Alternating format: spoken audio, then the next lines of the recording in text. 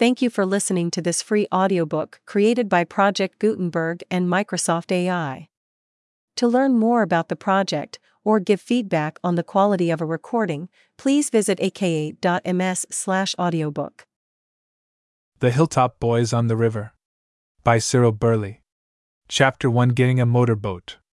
If you are going with the boys on the river, Jack, you will have to get a motorboat. Won't you let me buy you one? No, not a bit of it, Dick. But you want one? Certainly, and I am going to have one. But motorboats cost money, Jack. Why, mine costs me, dash. Never mind what it costs, Dick. You spend a lot more money than I can afford to spend, and you have a gilt-edged affair, of course. I want a boat to use as well as to look at. But you want a serviceable boat, Jack? I am going to have it, and it will not cost me anything like what your boat costs. Just let me look around a bit, Dick. All right, I'll let you do all the looking you want, but I'd like to buy you a boat just the same. No doubt you would, and so would Jesse W., and Harry and Arthur and a dozen other boys, but I am going to get one myself, and it will not cost me much either, and will give me all the service I want. We don't go into camp under a week, and that will give me all the time I want to build, dash. You are not going to build you a motorboat, are you, Jack Sheldon? Asked Dick Percival in the greatest surprise. Well, not altogether build it, Dick. Put it together, I may say. I did not mean to let the cat out of the bag, but now that she is out you need not scare her all over the neighborhood so that everybody will know that she is out. Let Pussy stay hidden for a time yet. Yes, but Jack, how are you going to, dash? No, Dick, laughed Jack. You have seen the cat's whiskers, but you haven't seen her tail yet, and you won't until I get ready. I have told you more now than I meant to, and you must be satisfied with that.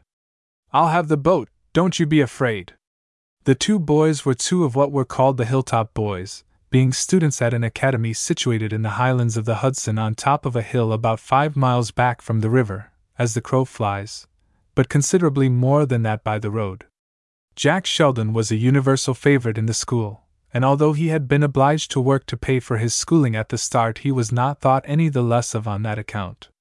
2 or 3 strokes of fortune had given him sufficient money to more than pay for his education, and to provide his widowed mother with many extra comforts in addition, so that now he could give his time to study and not be distracted by work. He had long known the value of money, having learned it by experience, and he was now averse to spending more than was necessary on things that gave pleasure rather more than profit. He would not let Dick Percival, who was the son of rich parents, and had more money to spend than was really good for him, buy him a motorboat, nor would he spend too much money on one himself when he would use it only for the smallest part of the year. The school term was over, but Dr. Theophilus Wise, the principal of the academy, had arranged to continue it for a portion of the summer, not in the academy, but in a camp on the river where the boys would have plenty of open air, exercise, relaxation, and all the fun they wanted, besides doing a certain amount of school work to keep them from getting rusty, as they expressed it. The summer school was to begin its session in a short time, and meanwhile, Jack remained at the academy instead of going home, some distance away in another county, giving his attention to certain matters in which he was interested. He had done work for the editor of a weekly paper of a town on the river, the nearest large town to the academy, and was well known in the place besides, having many acquaintances there among business people. Being fond of the water, and knowing that many of the boys would have boats of one kind or another, but mostly motors, Jack had already looked about him, and had already not only formed his plans, but had put some of them in operation. Leaving Percival, who was his principal chum among the Hilltop Boys, Jack went on his wheel to Riverton, the town nearest to the academy, and called in at the office of the News, where he found the editor, Mr. Brooke, pecking away at a typewriter in his sanctum, using 2 fat fingers only in doing his writing rather than all of them as an expert would do. Brooke had learned to use the machine in that way, however, and would adopt no other, although he had been shown by Jack, who was a rapid writer on a machine, and could compose on it, that he could do much faster work by the other method. "How do you do, Sheldon?" said Brooke, looking up. "Got any news?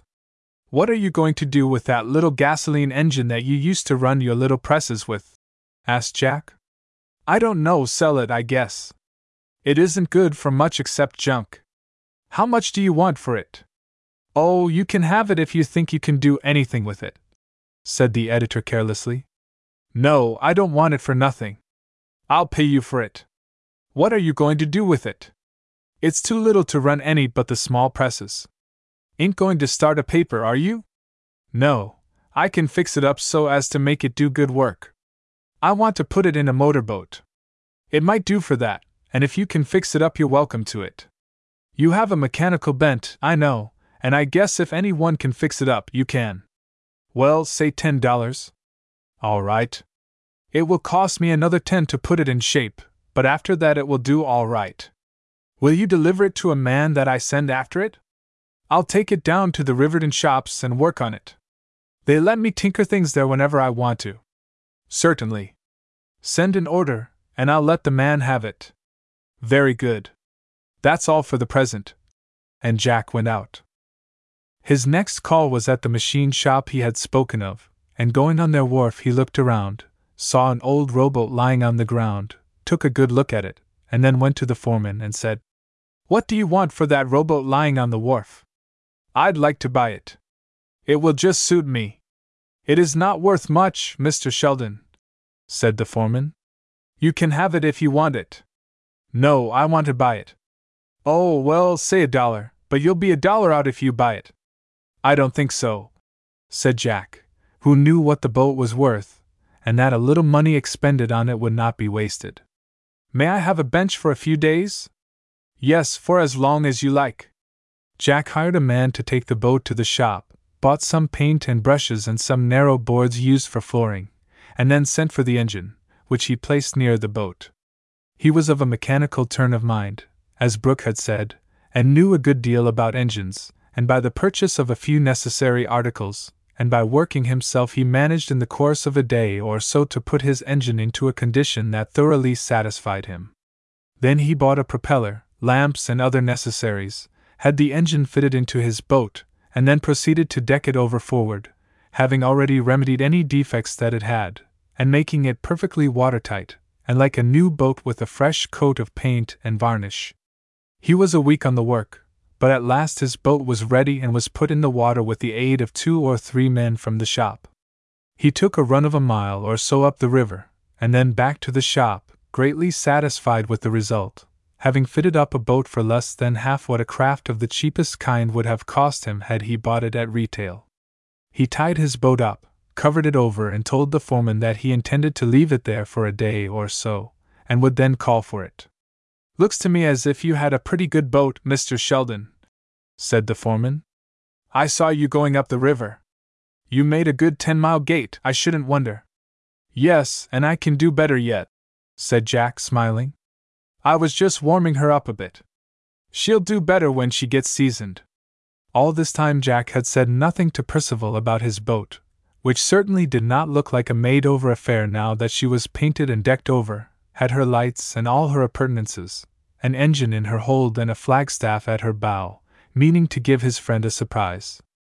The day before they were to leave the academy and go into camp on the river, Percival asked Jack if he had secured his boat yet, and added, I have mine, and she is a beauty, cost me $300, but it's worth all that.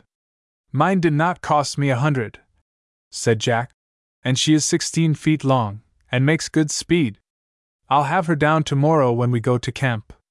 She is in a machine shop in Riverton, and it will be easy enough to take her down to our quarters. So you have one, eh? Exclaimed Dick. Where did you buy it? You've been very quiet about it. Did you send to the city for it? No, I got everything around here, as I said I would, fixed it up myself from one thing or another, but I don't think you know it, for she is like a new boat. And you did all the work on her yourself?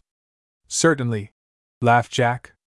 It is nothing new for me to wear overalls and a jumper, and get my hands greasy. I can wash them. The first time I saw you it was in overalls. Dress doesn't make a boy. I believe you'd look all right in anything. But I'd like to see the boat now, Jack, and not wait till tomorrow. Well, I don't mind showing her to you, Dick, so if you will get out your runabout we'll go down and I'll give you a trip on the river. To be sure I will, replied Percival eagerly. Come along. Chapter 2 Trying Out the New Boat. In half an hour the two boys were at the wharf of the machine shop, and Jack was showing his new acquisition to Percival, whose delight could hardly be expressed in words. Why, I say, Jack, she looks as if she had just been turned out of the shops. Why, she's a beauty and no mistake. And you did all the work on her yourself? I did not build the boat, Dick, but I fixed her up, caulked, painted, and decked her over forward, put the rail around the standing room, and put in the seats, installed the engine, set the propeller, and got her in the shape you see her now. She's all right? All right.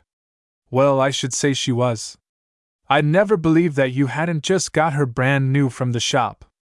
No wonder you get along, Jack.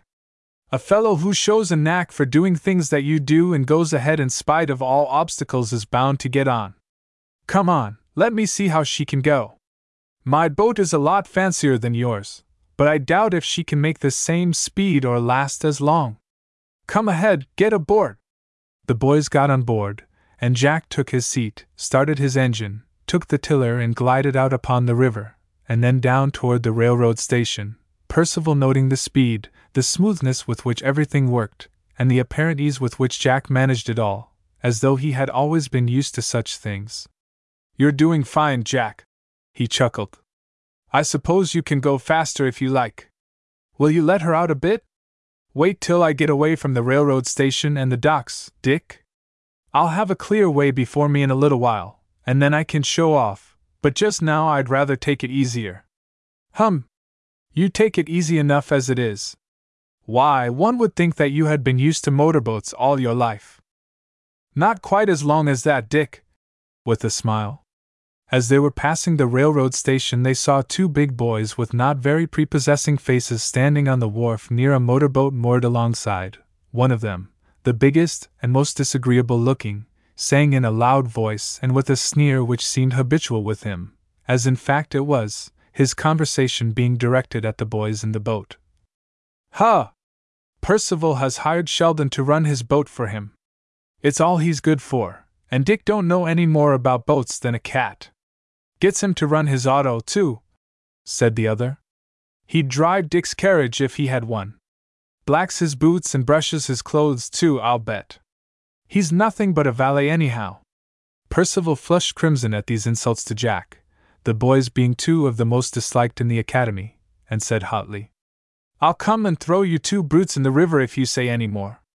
Because Jack Sheldon had to work you think he is no good, but he has you fellows skinned, in studies and in everything else.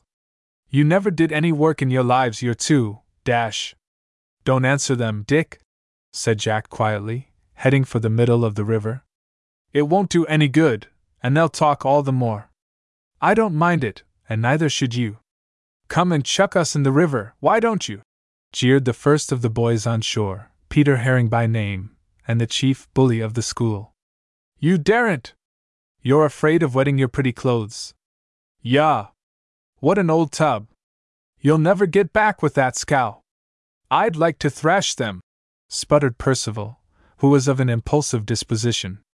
I'm sorry that they are going to be with us this summer, but I guess their fathers think they are better off with the doctor to keep them in check than they would be sporting away their money at fashionable summer resorts. We do not have to be with them any more than we can help, Dick, said Jack quietly, managing his boat in the deeper water and in a stronger current as well as he did nearer shore. They like to stir you up, and you only please them the more when you answer them. If Pete Herring and Ernest Merritt think they can shut me up, they are mistaken, growled Percival. They are getting ready for a good thrashing, and they'll get it.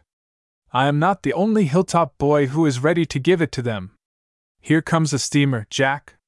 Yes, I see her, said the other quietly. I will look out for her.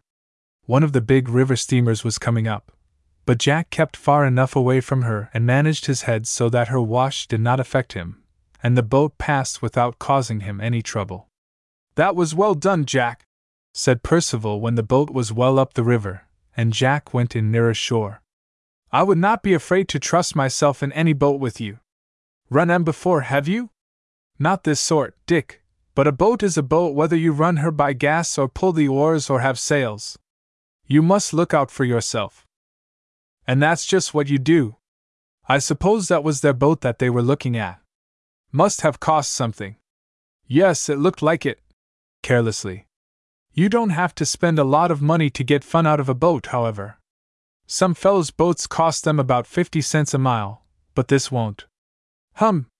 I must look out that mine does not, laughed Dick. I am a great fellow for spending money. Guess if I had to earn it I'd be more careful of it. That's what the governor is always saying, but I get it just the same. When the boys were on their way back to the wharf they met Herring and Merritt in the motorboat they had seen, Herring shouting out with his usual sneer and a contemptuous look. We'll race you for $10, Percival, if you think you can trust your helper. 2 to 1 will beat you hands down. This happens not to be my boat, said Percival, and I would not race with you if it was. Ah, go on. You can't make us believe that Sheldon can earn money to buy a motorboat by picking fruit. Jack did not say anything, and the others turned and came after them so as to force them into a race. You could beat them, couldn't you, Jack? Asked Percival in a low tone, so as not to be heard by the others. Yes, but I am not going to race with them. They will try to beat you. Don't let them do it. I shall pay no attention to them, Dick. Quietly. Yes, but Jack, I should hate to have them pass us. They'd never grow tired of telling it all over the academy. Let them, said Jack, keeping on at the same steady speed, and making for the wharf. Herring, who evidently owned the boat, put her to her speed so as to pass Jack, and Merritt shouted derisively as they drew nearer. We'll give you a tow, you fellows! The ferry boat running from Riverton to the town on the other side of the river had just put out, and was coming on at a good gait, blowing her whistle to warn the smaller boats to keep out of the way. Jack went on across her bow with plenty of room to spare, but Herring slowed up and caught her wash, his boat dancing and rocking in the liveliest fashion, taking in water and causing both him and Merritt to shout and go into a panic. They turned and took in more water, and Merritt, jumping up excitedly, waving his arms and scolding both Herring and the steamer captain, suddenly lost his balance and fell into the river. He can swim, can he? Asked Jack, seeing the accident. Yes, and there are other boats on the river. Let them pick the fellow up. Serves him right, anyhow. He ought to keep still in a boat. Merritt speedily came up, swam to the boat, and tried to clamber aboard, Herring shouting at him and warning him off. Get out, you'll upset me, he shouted. Why didn't you keep still? You're as clumsy as a cow in a boat, you are. Get out of here, or I'll hit you. Keep away, I tell you. There is a rowboat coming, said Percival, turning his head.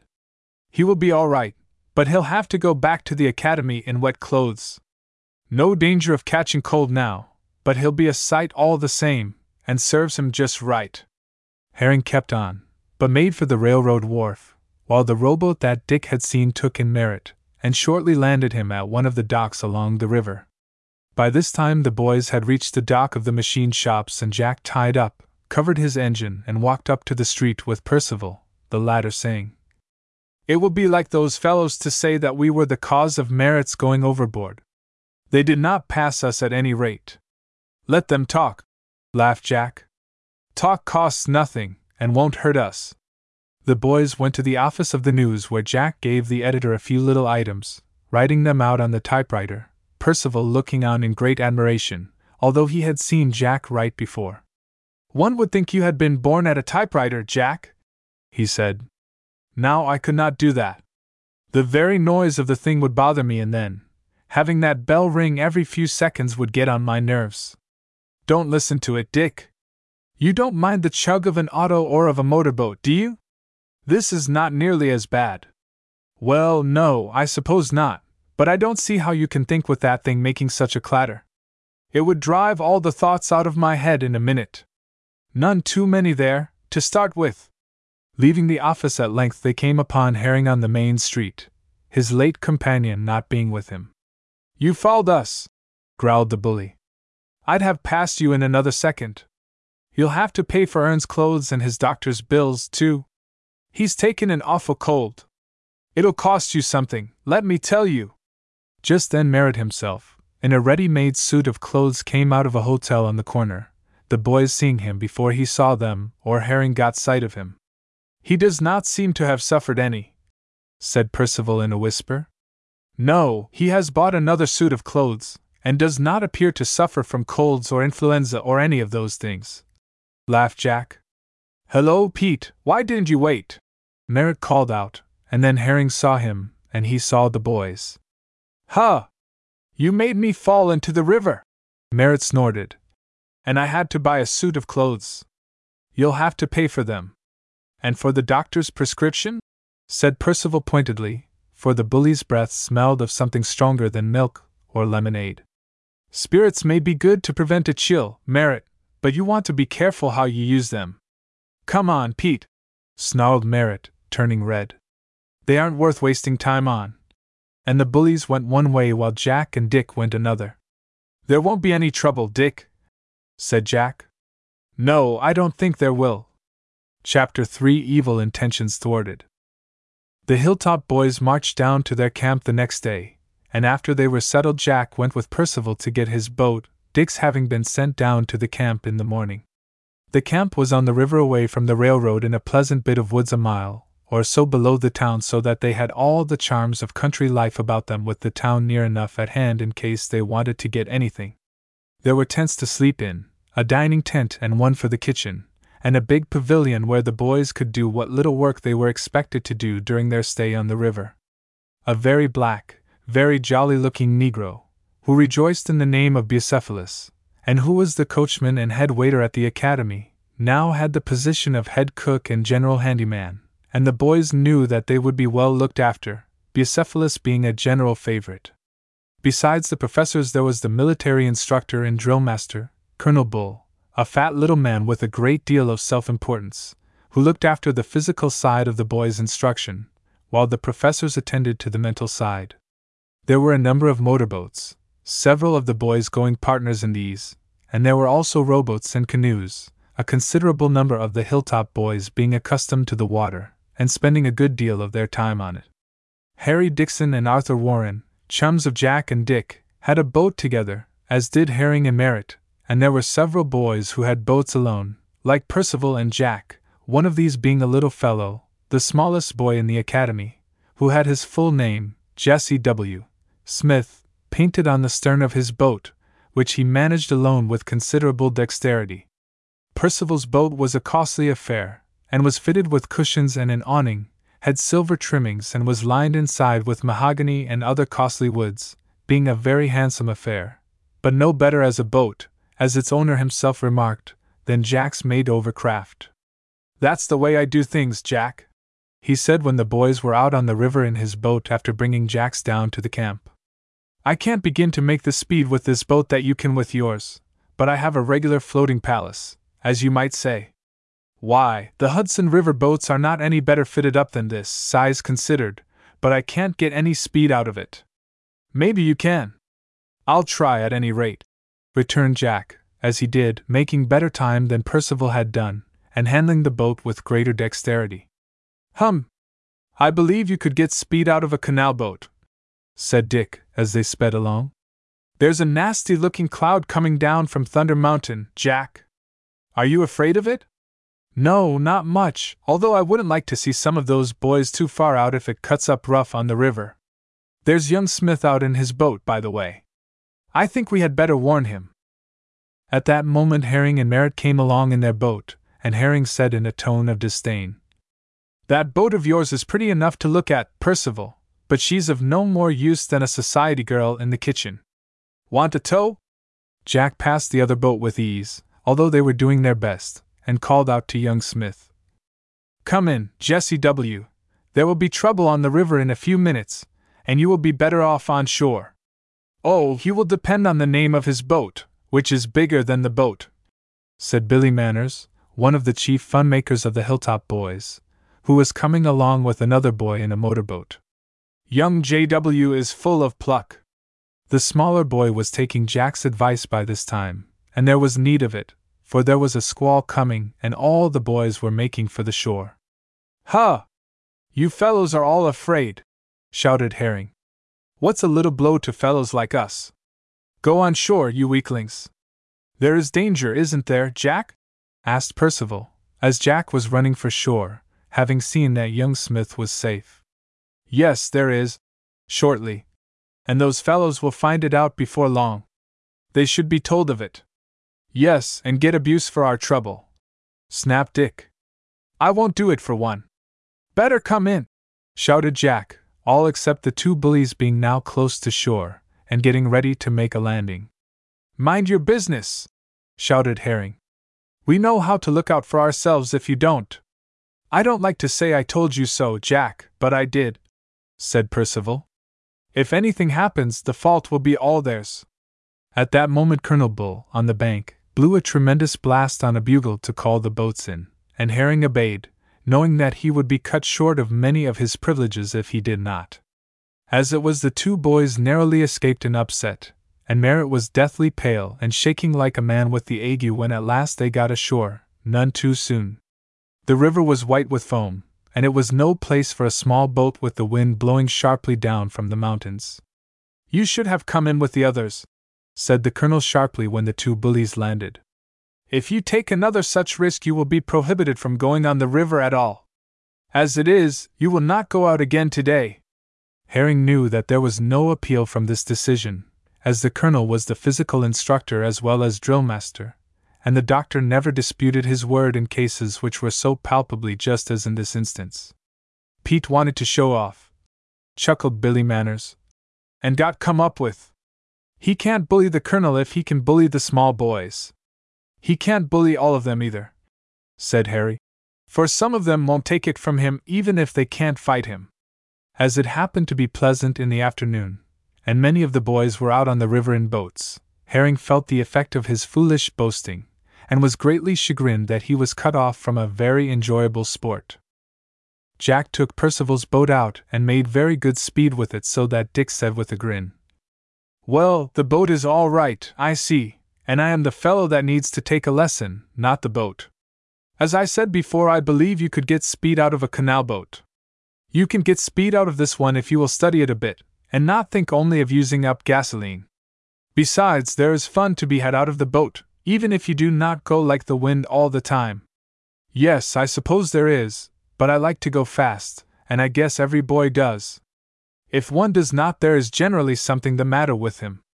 Herring was not only smarting under not being allowed to go out with the rest, but also from the knowledge that Jack was a better boatman than he was, and that the boat which he had made himself, for this was known to all the boys now, could make better time than the expensive one his father had bought him. And he said to Merritt, who had no one to go out with him, and was not allowed to run Herring's boat, I'd like to fix that boat of Sheldon's so that he couldn't run it. He'll be crowing over me all the time, and that is something I won't stand. It'll be an easy thing to get at it at night. Of course, agreed Merritt. Make a hole in his tank, do something to the engine, or cut a hole in the bottom. Anything will do. Then we can say that the boat was no good in the first place, and every one will believe you. That's easy. I won't say anything about it. Wouldn't he suspect something if I was to speak about it? You don't show any sense. I show as much as you do, staying out there on the river when there was a squall coming down from the mountain, sulked Merritt. Don't you talk. That was the biggest fool thing I ever saw anyone do. Shut up, snarled Herring. What we want to do is to fix the boat so that it won't run. Sheldon can't afford to buy another, and we will have all the fun, while he has to stay on shore. All right. Tonight will be a good time.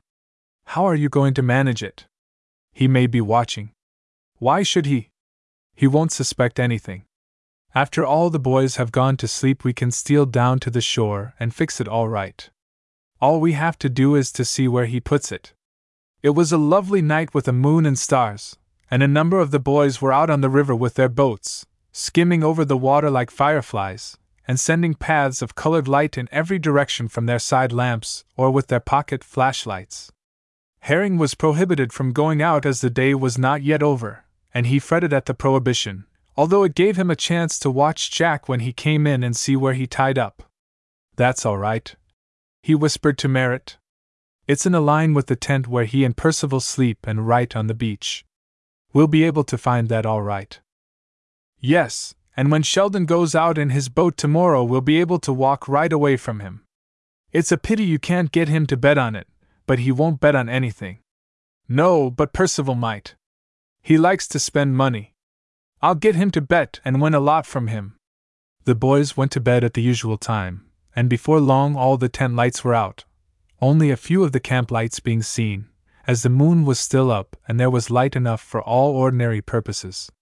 There was a deep shadow on the bank of the river, however, on account of the trees and the mountains behind them, and when all was still, Herring and Merritt stole from their tent and hurried toward the shore. They wore soft shoes, so as not to betray themselves, and were dressed in dark clothes so as not to be seen readily, having prepared themselves for any possible emergency. They had agreed between them that the safest thing to do was to bore a hole in the bottom of the boat so as to cause it to leak, and they had provided themselves with augers for the purpose.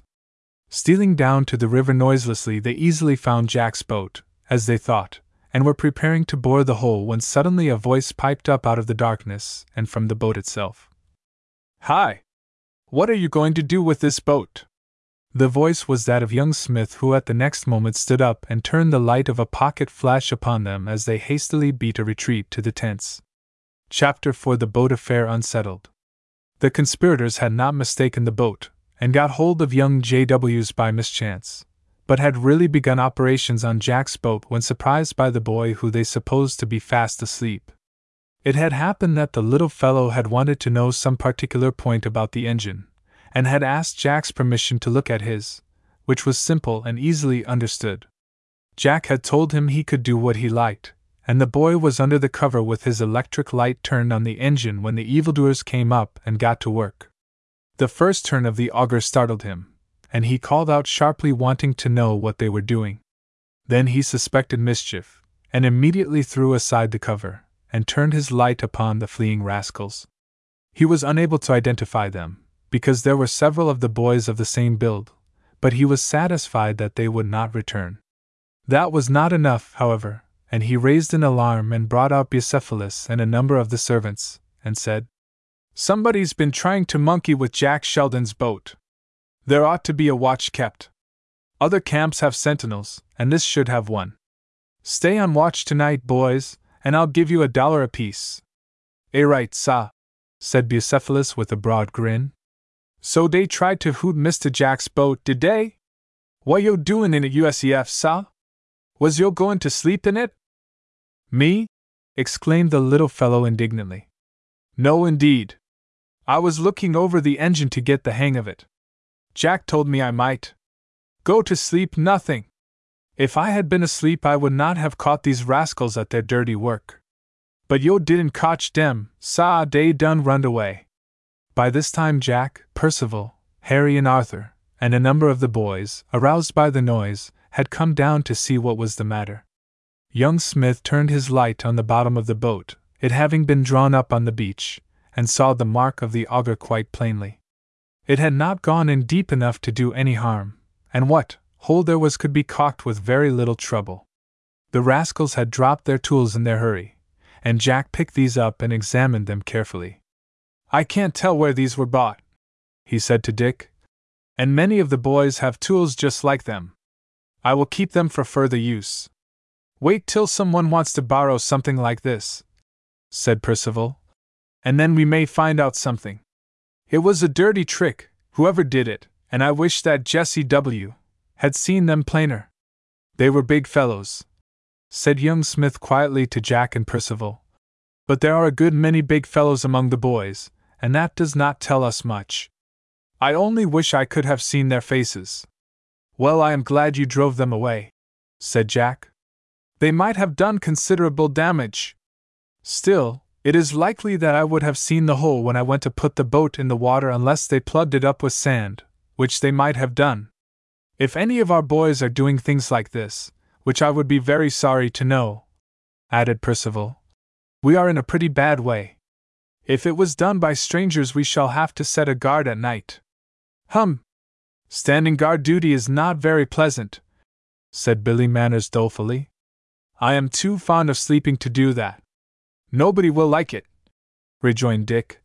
"But we shall have to do it if this sort of thing continues. I hate to think that any of our fellows are mean enough to do it. There were many of the boys who thought that there were some of their number who were just mean enough, but no one was accused, the matter being too serious an affair for one to make charges unless they could be proved conclusively. Did you see which way the rascals went, J.W.? asked Percival when the three were quite alone. That might tell us something. Well, you know that it is dark along shore, Dick, returned young Smith. And they made very little noise. They started to run the minute I spoke, and when I turned the light on them they were going pretty fast. All I could tell was that they were big boys, but I could not say now just which way they went, it was so dark. Well, they won't try it again, that is certain, but it may come to having a regular guard at night, and none of the boys will like that. I told Buck and the others that I would give them $1 apiece to keep watch tonight, Dick. Both Jack and Dick laughed at the young fellow's earnestness, and Jack said pleasantly, That was kind of you, J.W., but I don't think it will be necessary tonight. Besides, if any one pays the men to keep watch, it should be myself, and not you, old chap. Imagine Pete Herring and fellows like that offering to pay men for watching another boy's boat, sputtered Percival. I see them doing it. Well, no harm has been done, fortunately, Dick, and with you I do not think it will be repeated. Come, let's go back to bed. There was no further disturbance during the night, and in the morning nothing was found to be the matter with Jack's boat beyond what had been done before, and this could be easily remedied. Percival watched Herring and others very closely to see if he could detect anything suspicious in their looks, speech, or actions, but they were evidently prepared and on guard, for he could see nothing which would warrant his bringing an accusation against them. He did not tell Jack that he suspected them, but nevertheless determined to watch them closely to see if there were any ground for his suspicions other than they had bad reputations and did not like Jack. Matters went on as usual in the camp during the day, the boys dividing their time between study and recreation, with a little drill and some gymnasium practice, considerable apparatus having been erected at one side of the camp for that purpose. Jack had a friendly race with Percival, first in his own boat and then in his friend's, and beat him in both, but nothing could induce him to race with Herring, and no one could say that he was afraid of his boat, for it was clear that he could do marvels with it. He was willing to race with Harry and Arthur, with Billy Manners and Jasper Seymour, and even with young Smith, to whom he allowed odds, but he declined all offers to compete with Herring or any of his kind, much to their chagrin and anger. "You're afraid," growled Herring with his customary sneer, but Jack did not pay the slightest attention to the charge, and the other boys laughed, this making the bully more angry than ever. Nothing was said about patrolling the camp at night, and the boys had an idea that the doctor did not know what had happened the night before, and would, therefore, take no precautions. They were considerably surprised, therefore, when they discovered that Buck, as the cook was often called, was corporal of the guard, and had the house servants for his assistants. They kept watch at turns during the night, but nothing unusual occurred, and Percival said to Jack with a laugh, "Our pickets did good service last night, but I wonder if they will be on tonight? We can't tell. The doctor has said nothing, and we don't know if he has done this on his own initiative or because of what he may have heard. Well, it is evident that we boys won't be called on to act as guards, and I am glad of it, for if there is anything I do not like it is having to parade up and down in the cold and dark for nothing when I might better be in my bed." "I can sympathize with you," said Jack. During the morning Percival saw Bucephalus alone, and said to him, holding one hand behind his back, "Was it your idea to keep guard last night, Buck?" "No, sah, I was ready to do it, 'cause young Mr. Smith done offer me $1 for de service, but the doctor done intimate dat he thought it would be judicious." "How did the doctor know that we needed a picket?" "I don't know, sah, I reckon he thought it was echoed into military etiquette, sah. It am de custom in military camps to set a picket and all presume he argued from those premises, sah." "Then you did not tell him of what occurred the other night?" "No, sah, I didn't communicate nothing, sah. Meb it was one of de older fellas." "You are sure that you said nothing?" "Yes, sir, I is suddenly sure dat I made no communication whatsoever regarding de events of de preceding night, sah. I was certain dat young Mr. Smith would keep his would abot de extra remuneration, "Sa, and I didn't want to prejudice this situation, sa." "Oh, I see," laughed Dick. "Then Dr. Wise acted on his own initiative from information received elsewhere, is that it?" Bucephalus scratched his woolly head, and answered, "I don't know about de inflammation and de odor misery, sa. Am it so bad as all that, sa? I mean that he did it on his own account, and not because of anything that you may have told him." "All reckon so, sa," said Bucephalus, greatly relieved. "I done told him nothin', and I done guess nobody else told him." Percival went away laughing, but tossed the coin he held in his hand to Bucephalus, who caught it deftly and grinned. "The doctor either found it out himself or someone has told him," he said to himself. "But it is clear that he knows about it. He would not set a guard on the camp unless he had a good reason, for strangers do not visit us, and the Riverton police probably have orders to keep their eyes on the place." Seeing Jack shortly afterward, Dick told his friend what he had learned and added, "The Riverton police would simply keep a watch against strangers, but the doctor evidently thinks that some of our own hilltoppers need watching, and he has, therefore, taken this means of doing it." "I am sorry that he has had to," said Jack, "but after all the doctor appears to be living up to his name. We must find out who the fellows were, Dick, for the sake of the decent boys of the academy, not that I care so much about my boat." "We will do it, Jack," said Percival shortly. Chapter 5: An Alarm in the Night. The day passed as usual, Percival saying no more about trying to discover the miscreants who had sought to injure Jack's boat, and Jack being too busy to think of it. That evening they had visitors from a fine house in the neighborhood, the owner of which, quite a wealthy man, complimented Dr. Wise on the good character of the boys, adding in rather a pompous manner, "I must say, Doctor, that since you have been encamped on the river I have had nothing to complain of on account of your boys. Most boarding school boys are inclined to be mischievous, and to cause a good deal of annoyance to persons living in the neighborhood, but I must say, the academy is not an ordinary boarding school, Mr. Vanderdonk, and the character of the young gentleman in my charge, I beg your pardon, sir, but your pronunciation of my name shows that you do not quite understand the way it is divided. It is Vanderdonk, with an equal emphasis upon each syllable, not Vanderdonk, with the accent on the first. I am most particular about the pronunciation of the name, which is that of one of the earliest settlers of the Hudson Valley, and a very distinguished one, I may say. I am exceedingly proud of my origin, pardonably so, perhaps, but still most proud. Dr. Wise does not care anything about genealogy, father," spoke up Miss Margaret, daughter of the proud descendant of the Vanderdonks. "And you should not have spoken of the academy boys as boarding school boys. They attend a military academy, the fame of which is as great as that of your ancestors. Everybody along the Hudson Valley knows the Hilltop boys, and any young gentleman might be proud to be one of them."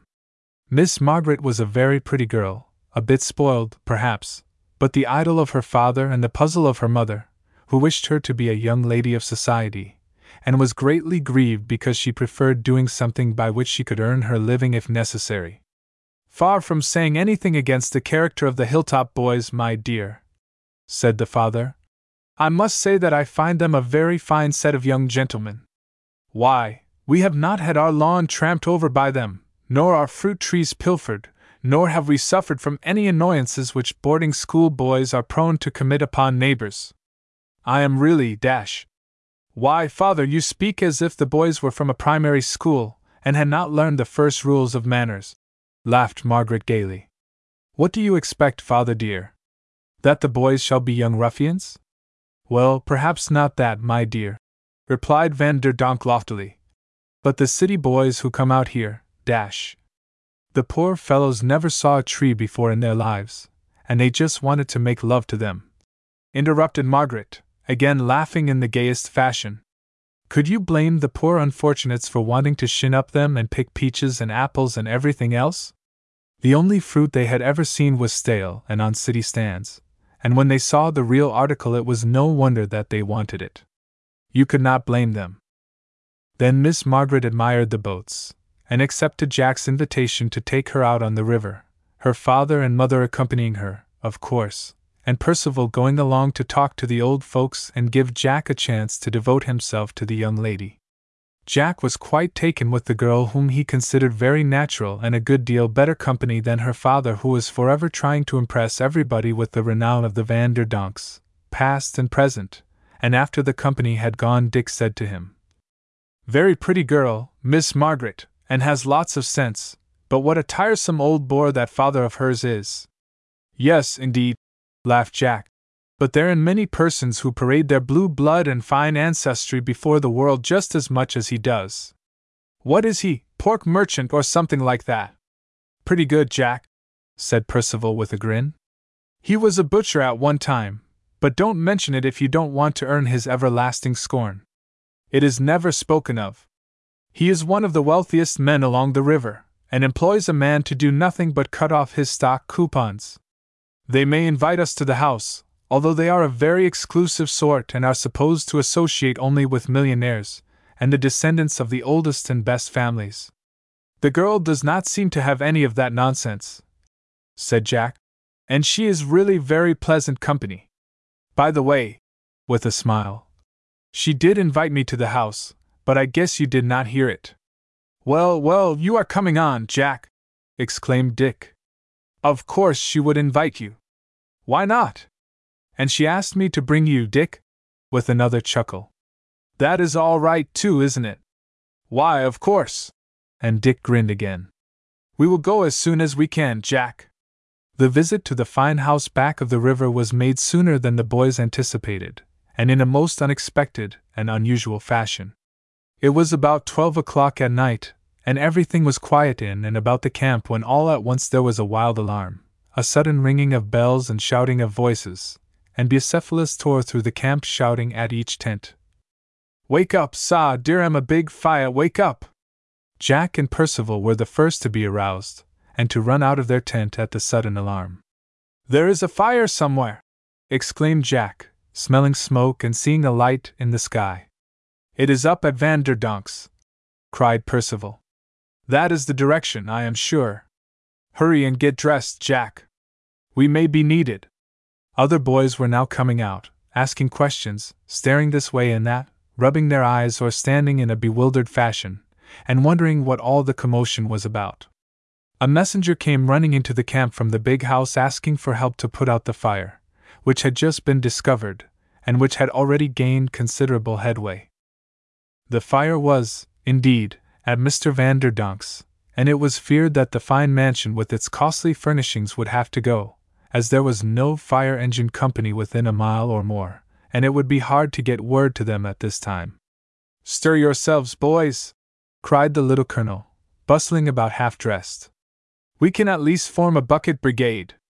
Form the lines quickly, Percival, and get the boys to moving." Jack, Dick, and others quickly got the boys out, and, not more than half-dressed, most of them, they quickly formed in good order, and went on the double quick out of the camp and toward the big house. Every boy had a bucket to draw water from the river for washing purposes, and now they each seized one, and went on the run toward the house. It was a matter of a few minutes only to reach it, and once there Jack and Dick formed them into a double line reaching from the house to the well, and to an artificial pond on the grounds. Once the line of buckets got started, the boys went into the house, on the balconies and everywhere convenient, and the work went on rapidly. Bucket after bucket was passed to the boys at the end of the lines, and passed back empty after their contents had been dashed upon the flames, the work going on rapidly. The boys had been at work nearly 10 minutes and had done much to stay the progress of the flames, if not to subdue them, when a fire company from Riverton arrived, and with a lot of noise and bustle, but with very little system, got to work to put out the fire. Then their engine would not work, orders were misunderstood or not obeyed, and there was a great deal of confusion, during which the Hilltop boys worked steadily on and soon began to show the effects of their efforts, the flames being under control in many places and entirely out in a few. Jack was hard at work taking bucket after bucket, and throwing water on the flames that poured from a corner of the piazza roof, when Margaret ran up to him, almost fainted in his arms, and gasped, "My baby brother! He is in the room up there in the extension. No one has thought of him. Save him, Jack! Yes, just as soon as, here, Billy Arthur, take my place. I must go up to the extension. One of the boys quickly took his place at the head of the bucket line, and he ran inside and up the stairs to the room indicated by Margaret, covering his mouth with his hand to keep from breathing smoke. He found the door, burst it open, and saw a bed in a corner with a small child asleep. Seizing the infant, he wrapped it in the blankets, pressed it close to him, and rushed out and downstairs to the open air. Here you are! He cried, and a nurse ran up to him and took the baby from his arms. Oh, thank you 1,000 times! She cried hysterically. I do not know what I would do if the baby was lost. I shall lose my place. Thinking more of herself than of the baby, sputtered Percival, who had run to support Jack. Are you all right, old man? Yes, but it was a close shave. Look. The place is all in flames now. It was lucky I went up there when I did. You are very brave, said Margaret, running up to him and seizing his hand. I do not know how to thank you. Never mind trying, Miss Margaret, said Jack simply. I am glad that I was able to do something. How was the child overlooked? Every one supposed that the nurse had attended to him. She is always with him at night. I suppose she was frightened and left him, and then at the last moment thought of him. The girl nearly fainted again in her excitement, and fell against Jack's shoulder, Percival raising her and saying, There, brace up. It is all right, and Jack Sheldon has shown himself a hero as he has done many times before.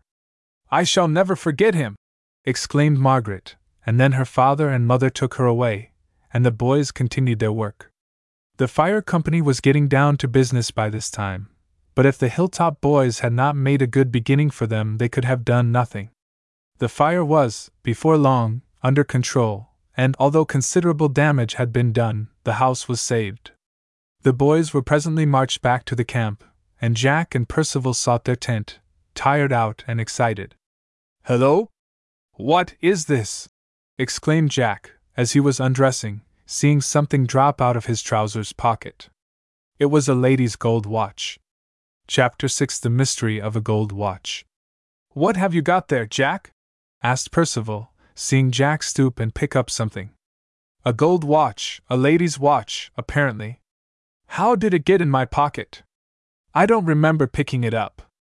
It is a very handsome one, and quite expensive I should judge, although I never bought a gold watch. And it dropped out of your pocket?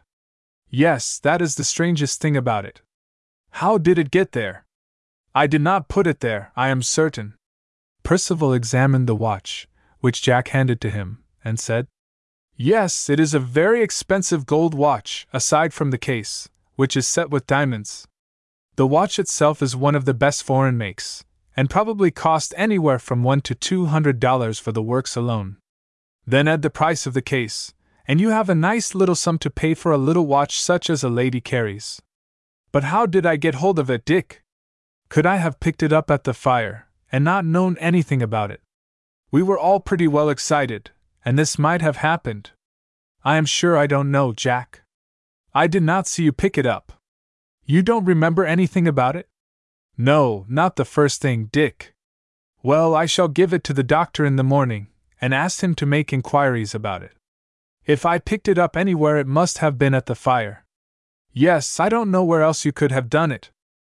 The boys were not required to get up as early as usual the next morning on account of having been deprived of 2 or 3 hours' sleep to go to the fire, but as soon as they were through breakfast and drill, Jack took the watch he had so singularly found to the doctor, telling him how he had found it, and asking him to seek an owner for it. Well, I declare, said the doctor, turning the watch over and over, and examining it closely. Quite a valuable article, Sheldon. And you don't know how it came in your pocket? No, sir, I have not the slightest idea. Very singular. And the doctor looked the watch over again. If you did not have a very good reputation, Sheldon, I should say that there was something very suspicious about this, but I am as much puzzled to get at the solution of this mystery as you are. Well, I will take charge of it, and if no one speaks of it, will advertise it in the local paper. That is a good idea, sir. I can get Mr. Brooke to advertise it. His paper is taken very extensively in this section. Could the young lady have dropped it when you met her at the fire? Asked Dr. Wise. She nearly fainted in your arms, I understand. Possibly, sir, said Jack. Perhaps it would be well to ask Mr. Vanderdonk if he has missed the watch. There are no initials on it to show the owner, but it is likely that it belongs to Miss Margaret, being a lady's watch. Will you inquire? Certainly. It is likely that someone from the house will be at the camp this morning in any event. An hour later Mr. Vanderdonk called with his daughter to compliment the boys on their services of the night before, and to thank them personally for what they had done. The doctor asked him if he had missed a valuable watch, and showed him the one which Jack had found. It does not belong to any of us, said the gentleman. I would very much like to have one like it, said Margaret, but it does not belong to me. You say it was found last night at our house? The young gentleman found it in his pocket, but, of course, it got there by accident. It is very singular. We have missed nothing, which is rather singular, seeing that there were so many strangers at the house. Of course, I do not include the boys. We would hardly call them strangers, being such near neighbors, and having the reputation they have, besides doing such a great service to. And the watch does not belong to you? Asked Dr. Wise, who was growing rather tired of the fulsome praise of the descendant of one of the oldest and best families in the Hudson Valley. No, it does not, said Margaret. Then I shall have to advertise it. It is very singular. I thought it might be yours, but this makes it all the more mysterious. The boys were obliged to listen to a long speech of thanks from Mr. Vanderdonk, at the end of which they were presented with an engrossed set of resolutions drawn up by the donor, which he had copied that very morning, the language being as full of flourishes as the penmanship. Someone must respond to the speech, and thank the gentleman for his very complimentary gift, suggested the doctor, and with almost one accord the Hilltop boys selected Jack Sheldon as their spokesman. In a well-chosen speech of 5 minutes, expressing more in that time than the descendant of an old family had expressed in his hour, Jack thanked him on behalf of the boys, stopping when he had finished and not repeating himself, as too many impromptu speakers do. Then Mr. Vanderdonk replied, and said all that he had said before, prating on till the boys began to yawn and to shift their feet from one side to the other, for they had been standing all this time, and were very tired. When the gentleman had gone, the boys were dismissed, and some of them went to their tents, others going out on the river. Old Van is a tiresome old bore, Jack, said Percival when the two boys were out on the river, gliding along side by side. I would not like to have to listen to him all day as his family must. Jack smiled, but did not express any opinion regarding the gentleman in question, making it a rule never to give an adverse opinion of any one if he could not praise. I suppose if there is no owner found for the watch it will go to you, Jack? Dick continued. I am sure I don't want it, Dick. It is not a boy's watch, and it is altogether too expensive a thing for me to carry. The rest of my things don't match it at all. You could sell it, I suppose? Or you might make a present of it to Miss Margaret. You said she was greatly taken with it. Yes, she was, but what business have I got making costly presents to a girl that I never saw before last night? Be sensible, Jack. But I'm sure you are as good as she is, Jack. Maybe, but look at the difference in fortune. And as I said before, what business have I making presents, costly or otherwise, to people I have just met? It would be a piece of impertinence. You must not take me too seriously, Jack, laughed Dick. That afternoon the boys went up the river in Jack's boat, and Jack inserted an advertisement in the News, which appeared the next morning. The advertisement was simply to the effect that a watch had been found, and could be had upon proving property, and paying for the advertisement, no description being given. About the middle of the forenoon the next day a crafty-looking man came to the camp, and asked to see Jack. Did you find a watch? He asked when the boy came up. Yes, said Jack simply. What sort of watch was it? Maybe it was mine you found. I have lost one. What sort did you lose? Asked Jack. Describe your watch, and I will tell you if it is the one I found. Well, what sort of watch did you find? Snapped the other. If I say it was an open-face watch, you will say it wasn't. Tell me the kind of watch you found, and I'll tell you if it is mine or not. You may say it was yours in any event," said Jack quietly. "Do you mean to say I would lie for the sake of a watch?" the man snapped, flushing deeply, and it was plain to see that this was just what he would do. "Describe your watch to the doctor," said Jack. "He knows what sort of a watch I found, and he will tell you if it is the one you lost. You are a lot of swindlers and don't mean to give it up," the man stormed, getting redder in the face, and quite breathless from excitement. "I'll see if I am going to be robbed like this. You will hear from me again, young fellow." "He won't come back," laughed Percival, who was with Jack at the time. He was quite correct, for nothing more was seen of the indignant fellow, and the boys made up their minds that he was only a swindler who had imagined that as he had only boys to deal with he would obtain a watch at very little cost. "I wonder if we will have any more claimants?" said Jack when an hour or more had passed, and no one else had called. "If you had said more in your advertisement you might," said Dick. "But you were very wise not to do so." "I always try not to say too much," said Jack. Chapter 7 More Mystery About the Watch. Shortly before noon a showily dressed woman came to the camp and asked to see the doctor, saying excitedly, "I understand that one of your boys found a watch, Dr. Wise. May I see it? I lost mine the other day in dash." "This one was found last night, ma'am," said the doctor shortly. "Why, yes, I suppose so, but I could have lost it before then, of course. What sort of watch was it? May I see it? Where did you lose it, ma'am?" "Why, I am not certain about that. You see, I go about a good deal, and it may have been in one place or maybe in another. I could not tell just where I lost it, or I would not have lost it. It was lost somewhere in town, I suppose?" "Why, yes, I suppose it was." "This watch was not found in town, ma'am." "Oh, well, I do go out of town occasionally," said the woman quickly. "Why, yes, now I remember, I was down this way yesterday afternoon, looking at the camp and enjoying the view. I would know the watch in a moment. May I see it, doctor? It was a gentleman's watch, was it? Probably a keepsake? Your husband's or son's, perhaps, and you don't like to dash." "Yes, it was my father's, and I value it very highly." "Let me see it, dash." "This is not the watch you lost, ma'am, this is a lady's watch," said Dr. Wise tersely, being convinced that the woman was an impostor, and that she had not lost a watch of any sort.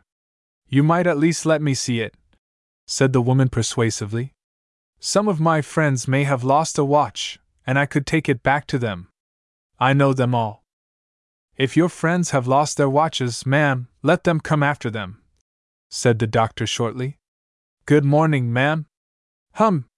I don't think you have any manners to boast of," snapped the woman as she went away. She had not been gone more than 10 minutes before another woman came to the camp, and asked to see the boy who had found a watch the night before. She was sent to the doctor and said to him, evidently disappointed at not seeing the boy himself, "Ah, good morning, I understand that one of your young gentlemen found a lady's watch last night. Ah, I have lost mine, and would like to look at it to see if, dash." "How did you know it was a lady's watch?" asked the doctor. "The advertisement merely mentioned a watch." "What sort of watch was yours, domestic or foreign, stemwinder or keyed, open face or hunting case, gold, silver or nickel case? If the watch is as you describe it, it is yours. Otherwise I shall have to hold it. Really now, I could not describe it so accurately as all that." "Ah, do you mind showing it to me? I am very what you may call hazy on descriptions. I could not really say if it was large or small, those terms being relative, you know." "Yes, it is in a gold case and is a stemwinder, that much I remember. It is an American, of course, but whether Elgin, Waltham, Howard, Thomas, or any other make I really could not tell you." "You are sure it is American make?" "Oh, yes, positively, and in a gold case, and about half this size," closing her thumb and first finger to form a circle. "Well, I am very sorry, ma'am, but this is not an American watch. I trust that you will find yours, but this is not it. I wish you good morning, ma'am." and Bucephalus showed the lady out, evidently greatly disappointed. Half an hour later a self-satisfied-looking man came into the camp and asked to see the boy who had found a watch, and had advertised the same in the Riverton paper. Billy Manners happened to see him first, and seeing Jack at a little distance with Percival, called out, "Hello, Jack, come here, somebody wants you." Jack came up with Percival in a few moments, and the self-satisfied man, eyeing him fiercely, said, "You are the boy who found a watch, I believe. Describe it to me." "Excuse me," laughed Jack. "I have not lost a watch. I have found one. If you have lost one, describe it, and we will see if it is the same as the one I have found." "I have not lost a watch," snapped the other. "I am in the detective service, and if I have the description of the article I can inquire who has lost one like it, don't you understand? And you wish to be a sort of middle man between me and the owner?" And Jack laughed again. "I advertise for the owner of the watch, not for an agent who would help me find the owner. I cannot see that we need spend any more time on the affair. How do I know that you have not stolen the dash?" It was very fortunate for the man that Jack was nearer to him than Percival, who suddenly aimed a swinging blow at him. Jack threw up Dick's arm, and said quickly, "Dick! What are you about?" "It is lucky for you, sir," said Dick hotly, "that my friend stopped me. Is it a part of your business to insult people without provocation?" "Sir," said the other, "I come in contact with very many persons of a suspicious character and dash." "Yes, I should suppose you might," said Dick significantly. "We do not, and it is not at all necessary that you should consider this boy one of that sort. Let him talk to the doctor, Jack." The boys were walking away when the man interrupted them hastily with, "I am in search of a watch which has been stolen. It is a lady's watch, heavy gold case, about 1.25 inches diameter, hunting case, set with 5 or 6 small diamonds, made in Switzerland, Jurgensen movement, worth from $300 to $500. There are no initials nor monograms, but the number is dash. That describes the watch the doctor has," said Jack. "We will see what the number is, and if it is the same as what you mention, there is no doubt that this is the watch. We will go and see him." "Where did you find this watch?" asked the other, as he hurried after the two boys. "Excuse me, but that has nothing to do with it," said Jack. "I found a watch, and your description tallies with it all but the number, which I do not know. That we will ascertain." The boys led the way to the cottage, which the doctor occupied, and went to his study where they found him. "Write the number of the watch you are in search of on a piece of paper, and let the doctor see the number of the watch," said Jack to the detective, after telling the doctor why they had come. "Then we will see if this is the one or not." The man wrote a number on a card, and handed it to the doctor, who took the watch from a pigeon-hole in his desk and opened it. "The number is identical," he said, and handed the watch and the card with the number on it to Jack that he might compare them. "Yes, so they are," the boy said, showing them to Dick. "This is certainly the watch you are in search of. May I ask you where and how you found it?" asked the detective, still with the accusing air that both Dick and Jack himself resented.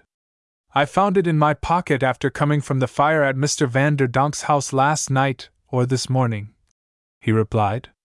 "In your pocket? Was not that a singular place to find it? How did it get in your pocket?" "You know as much about that as I do," said the boy quietly. "Are you sure you did not put it there yourself?" asked the man in an insinuating manner, which Jack resented. "Dr. Wise," he said, flushing, "will you tell this person what I told you when I gave you the watch this morning? I am afraid I cannot keep my temper if I talk with him any longer." "And I know I shall not," sputtered Percival. "The young gentleman did gallant work at the fire last night, and came home very much fatigued," said the doctor. "While undressing with his companion who is here, this watch dropped from his trousers pocket. Percival will doubtless tell you the same. This is what he told me when he handed me the watch this morning. If you suspect him, you do him an act of the rankest injustice. This watch has been stolen," said the other. "The thief was traced to Riverton. He went to the fire last night with a number of suspicious characters who generally congregate at such places in the hope of gain. The watch was doubtless passed from one person to another, for it was not in the possession of the suspected man who denies all knowledge of it. Now I want to know how this boy got hold of it. He does not know any more than you do, and I have told you just what he told me, and which I believe. It sounds very queer, said the detective. I shall have to hold him for the grand dash. I beg your pardon, you will do nothing of the sort, in fact, you cannot, said the doctor. Just let the Hilltoppers hear him, and see what they will have to say about it, sputtered Percival under his breath. Chapter 8. What Jack and Dick Overheard. I beg your pardon, Mr. Dash, I did not catch your name, continued Dr. Wise, but you have no authority in this case. You are not a civil magistrate, not even a police court judge, and you cannot hold this boy for any jury, grand or little. You can make a charge against him, it is true, and then if the local magistrate considers the evidence good, he will be held for the grand jury. You are doubtless unaware, being a stranger to the section, that I am a magistrate myself, although seldom called upon to adjudge cases. I was not aware of it, sir, said the other, a little shamefaced. I may have been hasty, but my association with suspicious characters, has made him one himself, muttered Percival, whereat Jack could not help smiling. Has made me suspect persons unjustly, perhaps, the detective went on. Still you must admit yourself that the finding of the watch, as related by you, is, to say the least, singular. Singular, yes, suspicious, not necessarily. You say yourself that the watch was supposedly passed from one person to another. Why could not one of the suspected men have slipped it in Sheldon's pocket, either designedly or by mistake? It is certainly possible. I wish you'd let me go out and tell the Hilltop boys that this man has more than intimated that Jack Sheldon is a thief, Doctor, said Percival. I can imagine what they will have to say about it, and what they will do to him.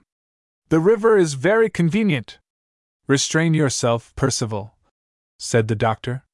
If I have given the young gentleman an unenviable reputation, the detective rejoined, his face red, it is on account of the reports I have heard of him from and he stopped short.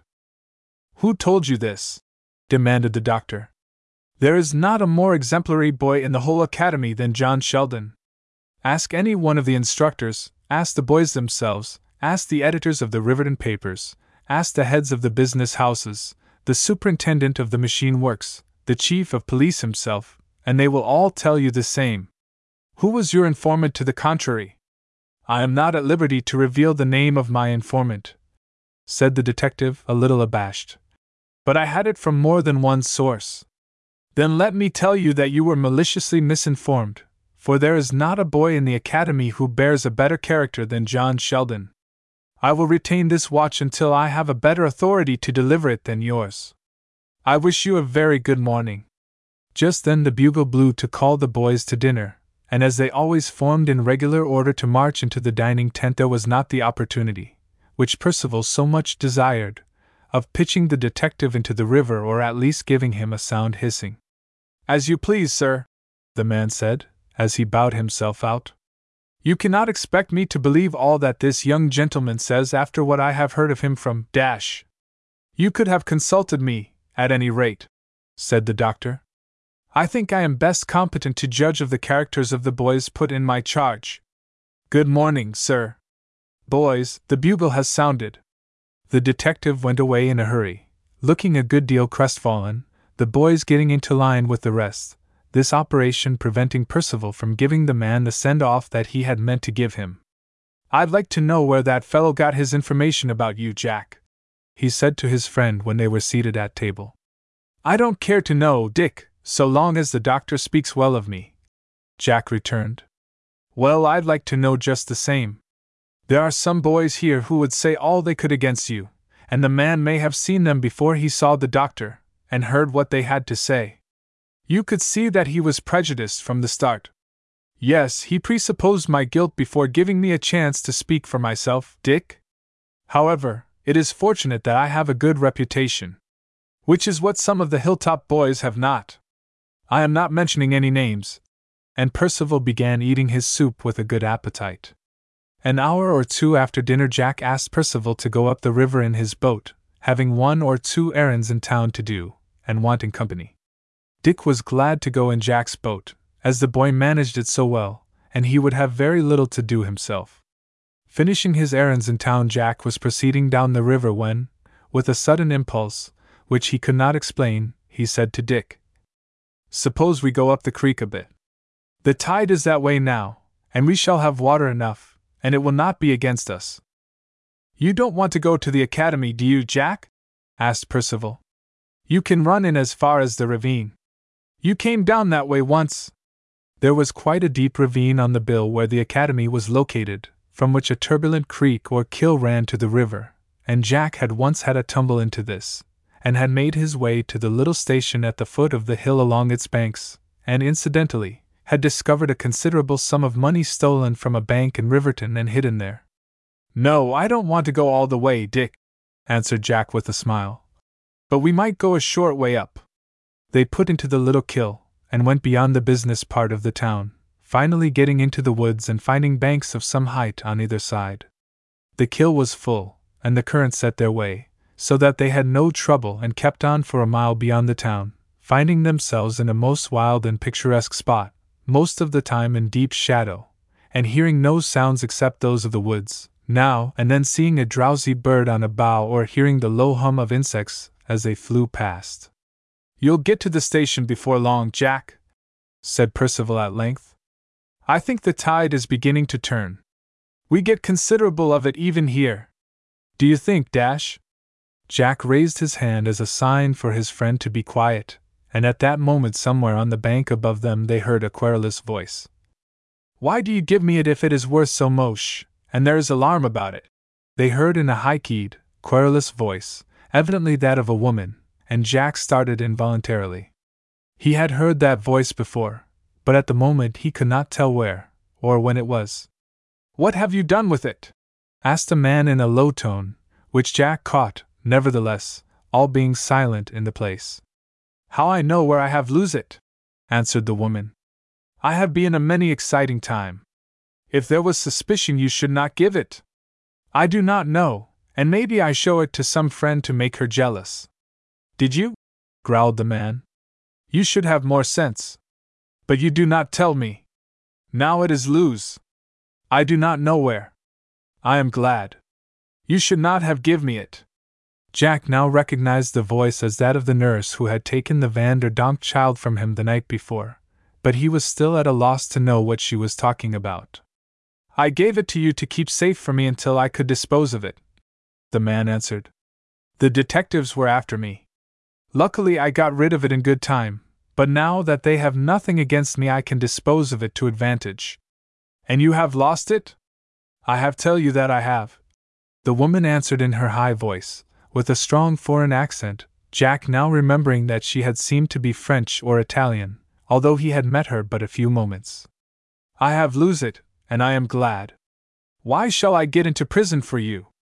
You shall keep your gold and diamond watches for yourself, and not give them to me." "Sh! Not so loud," cautioned the man. "Somebody may hear you." It was the watch he had found in his pocket that the woman was talking about, and Jack had some trouble in restraining his surprise. "But how did you lose it?" the man continued. "Did you carry it with you? You don't go to throwing such things about, do you?" "I don't know. There is much excitement at the house, there is the big fire, there is the boy of the academy coming to put it out, there is the man from Riverton, and there is the baby, which I forget, and the boy go up in all the smoke and bring him down. I shall lose my place if the baby is lose. How can I remember a watch, which I cannot carry for fear someone say I steal? Ah! You should not give. And now you have lost it," growled the man. "Haven't you any idea? Couldn't you have mislaid it? You are not lying to me, you have really lost it, Gabriel?" "Yes, I tell you I have lose it, and I am glad," cried the woman in a higher key than before, and with great excitement. The tide now began to take the boys back down the hill, and Jack quickly steered so that he would go down with it, being speedily out of sound of voices. "What do you think of that, Jack?" whispered Percival. That the mystery of the watch seems to be as deep as ever. Chapter 9. Another claimant for the watch. The boys made their way down to the mouth of the Kill, and out upon the river, no more being said concerning what they had heard until they were on the river gliding downstream. That must have been the nurse you saw last night, said Dick. Yes, but I don't know the man. He must be a bad character. Decidedly. There is one thing I cannot make out, though. How did that watch get in your pocket? I don't know myself unless the girl slipped it in during the short time I saw her. It was evidently not passed from hand to hand as we thought. The girl had it, but I cannot see that anyone else did. I am as much in the dark as ever. And we still have to learn who it was who gave you a bad reputation to the detective. He won't tell. He may not know, rejoined Jack musingly. I don't care very much. My reputation does not depend upon what he says nor upon what some of the boys here may say. I have enough friends among the boys of Hilltop and the faculty not to mind the rest. True enough, Jack. Hello? There are some of those fellows now looking for a race if not trouble.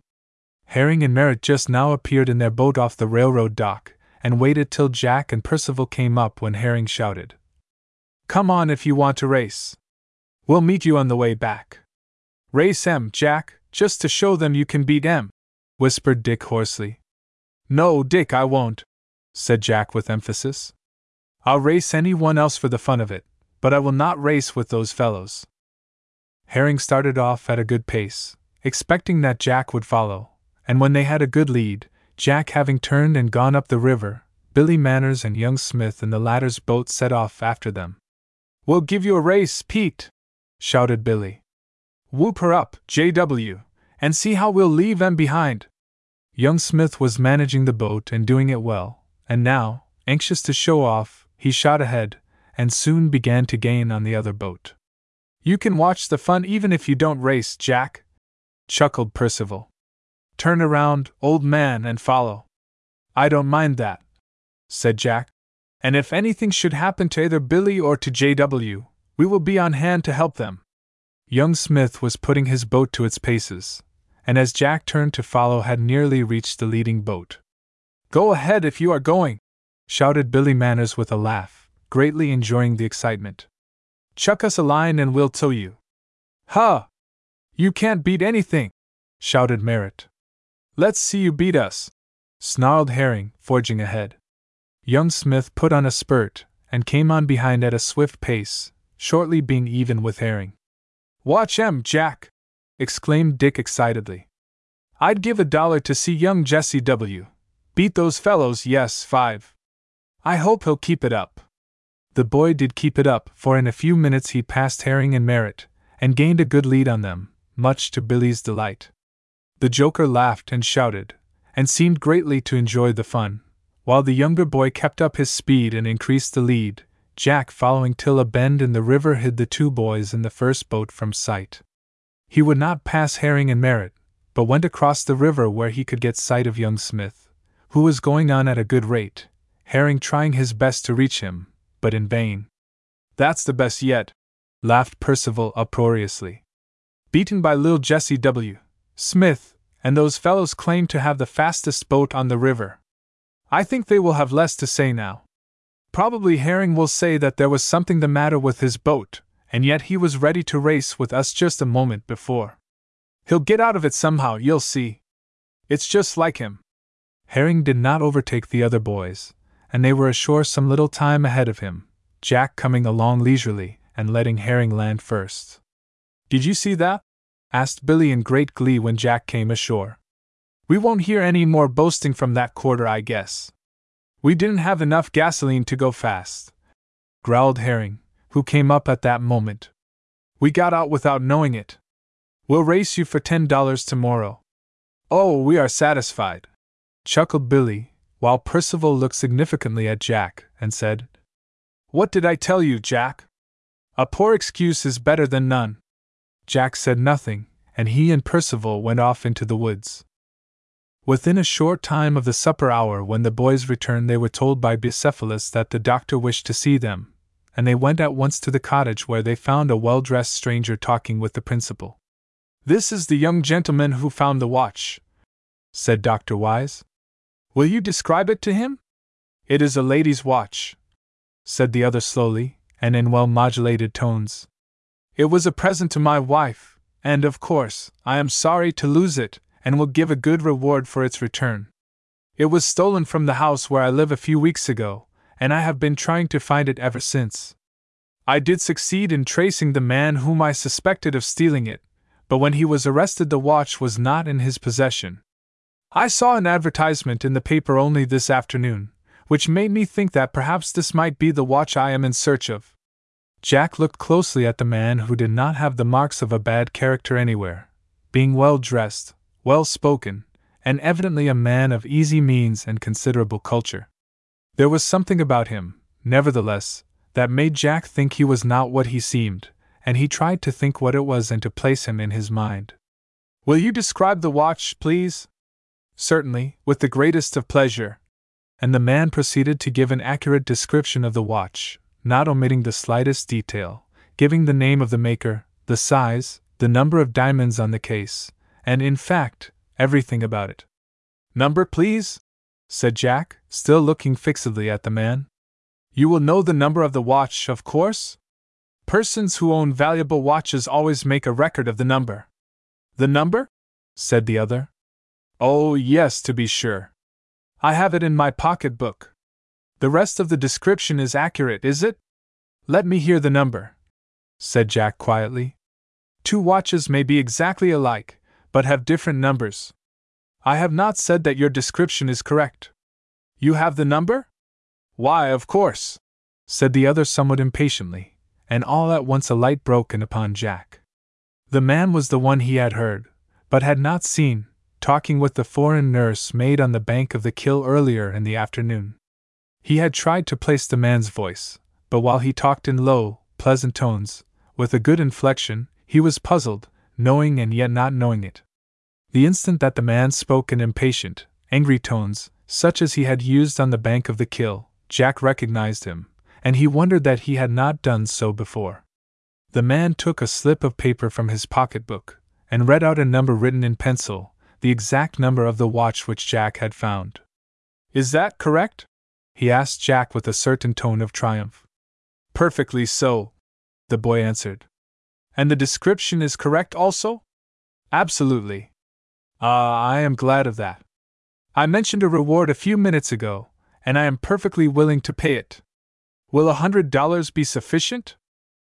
"It would be more than ample in the event of my having the actual owner of the watch to deal with," in a quiet tone. The man flushed, glared angrily at the boy, and cried excitedly, "What do you mean by that, you young scoundrel?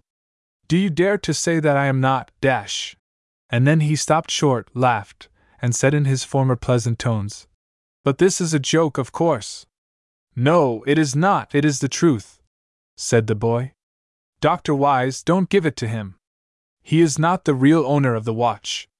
Have you forgotten your conversation with Gabriel this afternoon?" to the man himself. "Well, I have not, nor has my friend, and we both heard it. It was on the banks of a little kill that runs into the Hudson a few miles from here, and about a mile up from the river." Before the boy had finished, the man uttered an inarticulate mutter, and flushed deeply, dashing out of the room as the sentence was completed. Chapter 10: Disappointments. "Come on, Dick, the man must not escape!" cried Jack excitedly. "Excuse us, Doctor, we've got to watch him." "Come ahead, Dick!"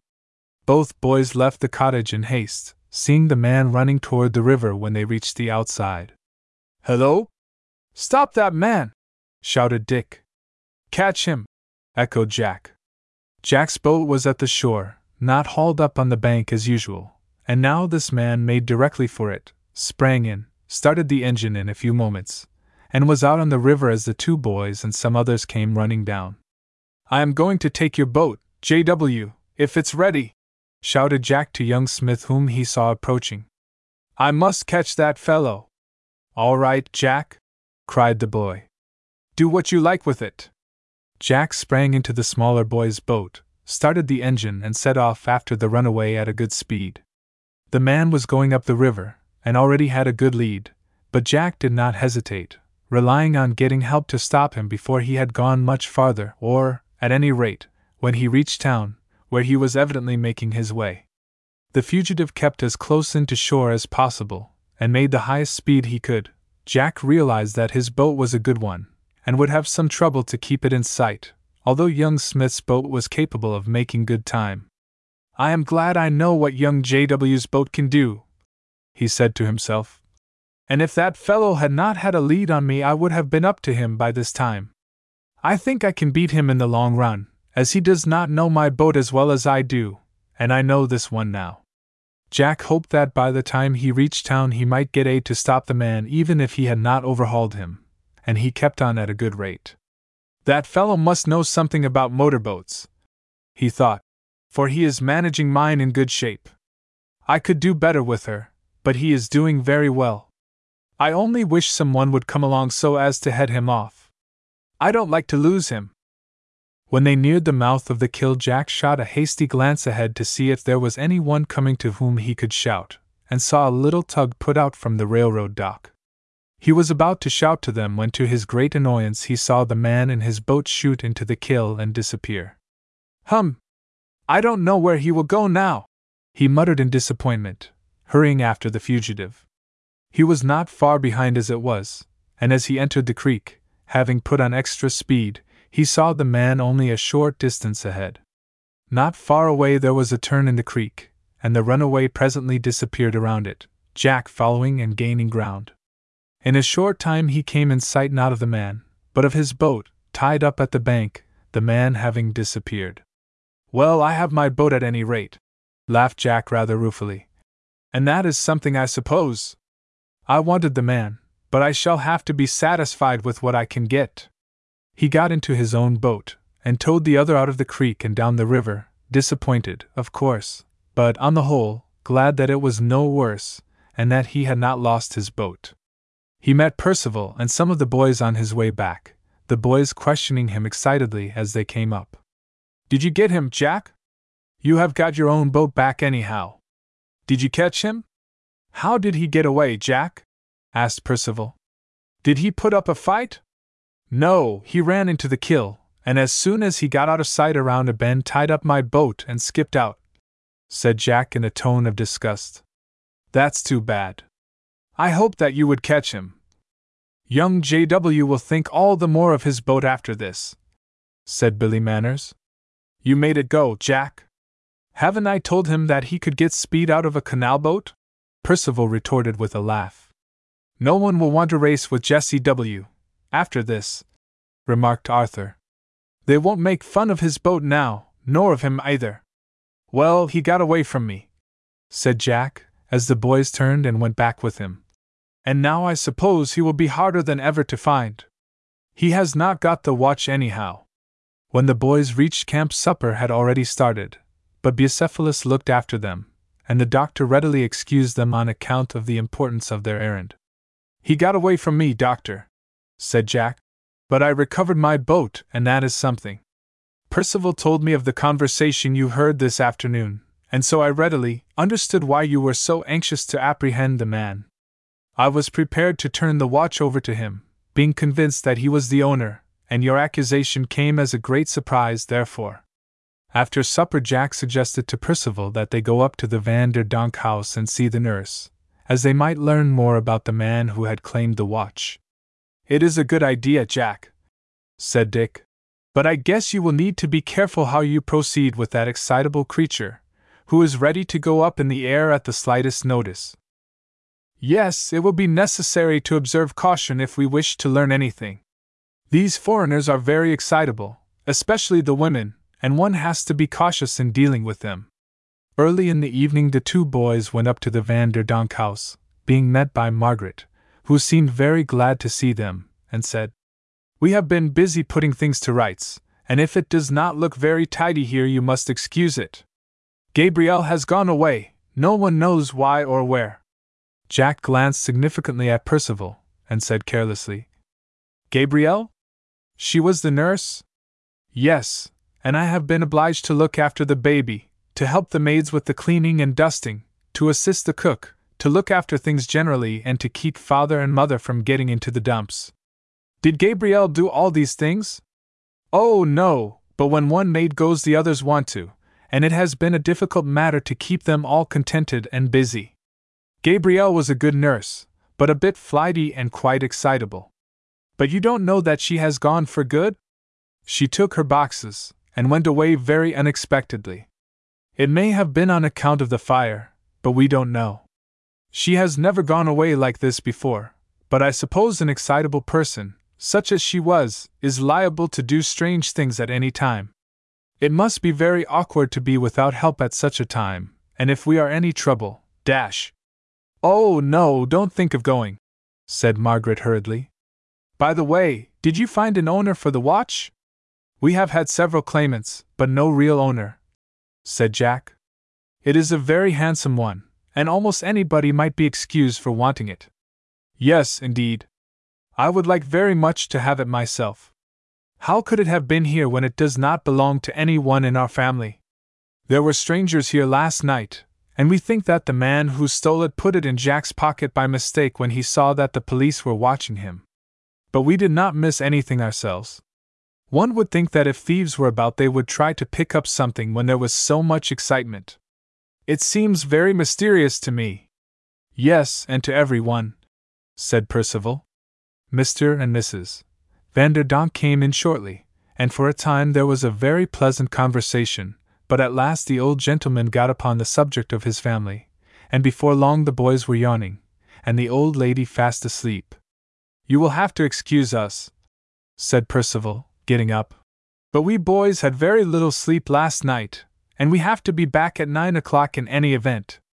The boys took their leave, and when once clear of the house, Percival said with a grin, I could not stand the old man and his genealogy, although we could have stayed an hour longer easily.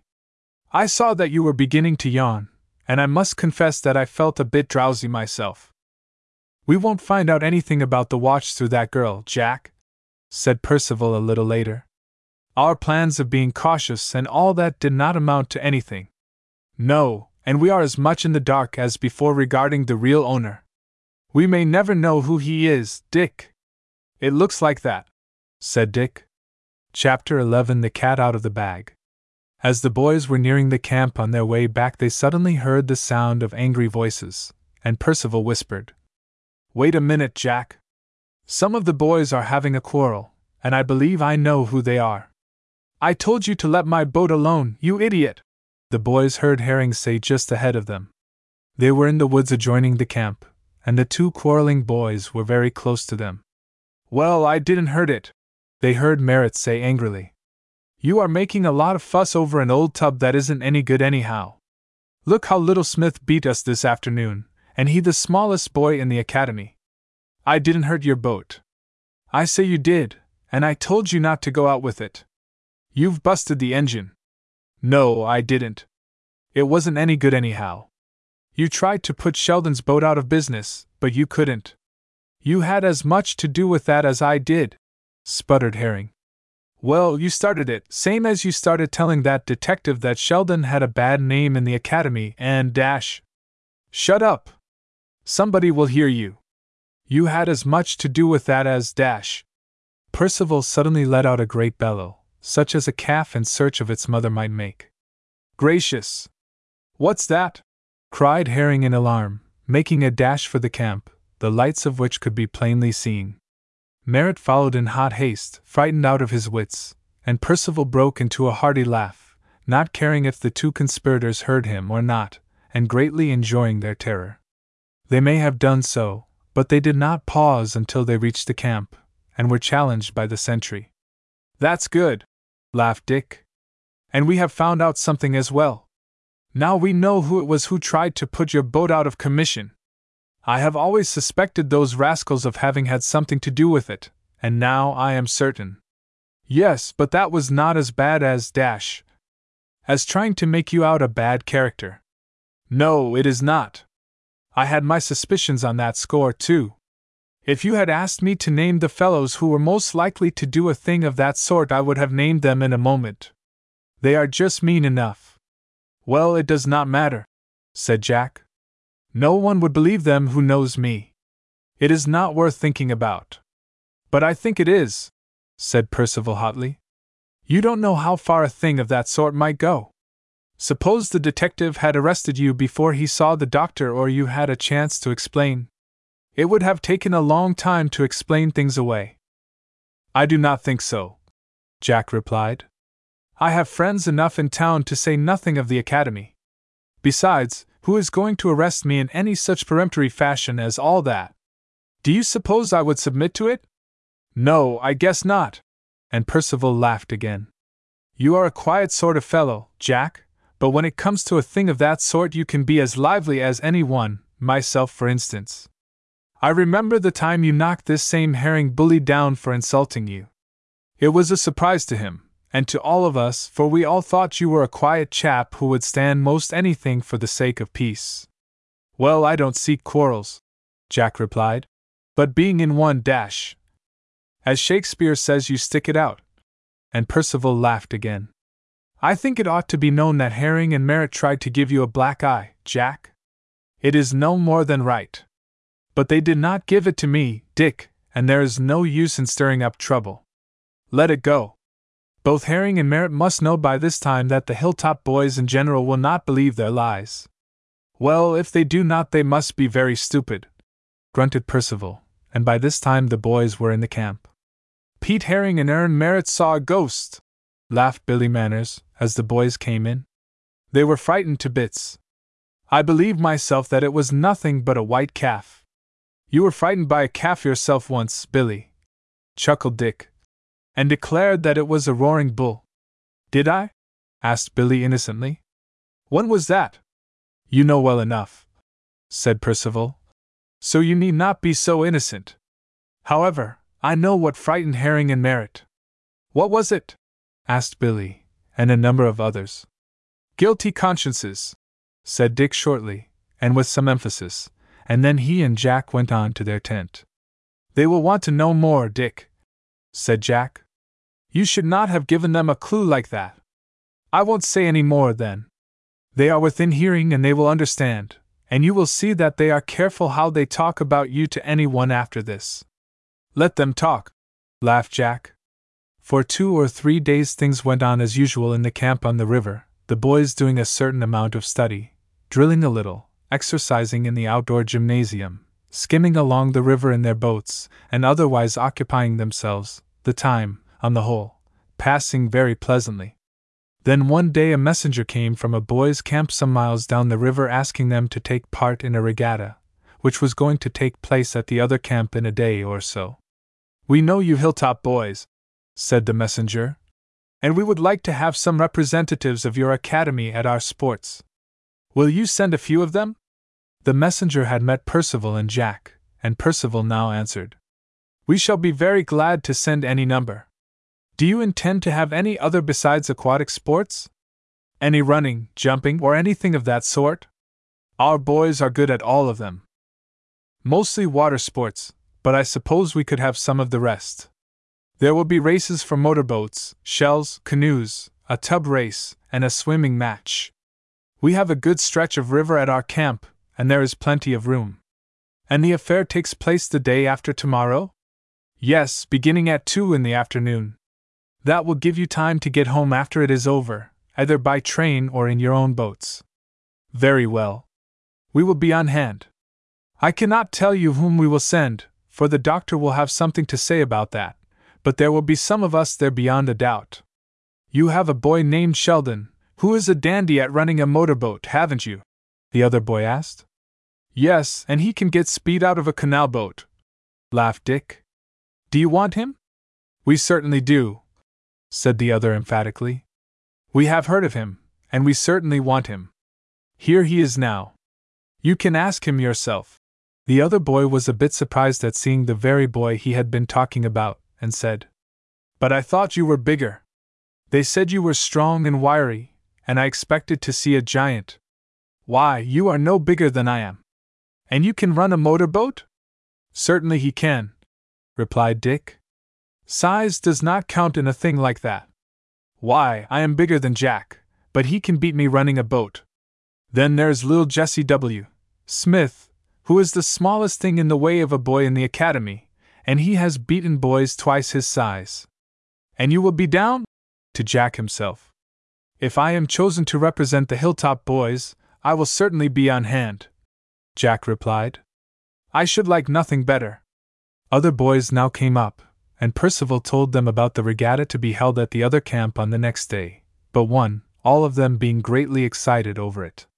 Even if we don't take part, suppose we can go? Asked Billy Manners. There ought to be a lot of fun in it. There will be if you race, Billy, said Percival. There is going to be a tub race as one of the attractions. Good enough. I can win a tub race as well as anything else if I put my mind on it, laughed Billy. I think I'll enter for it.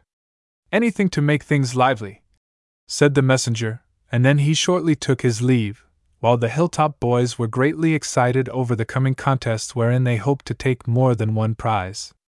Chapter 12. The owner of the watch found.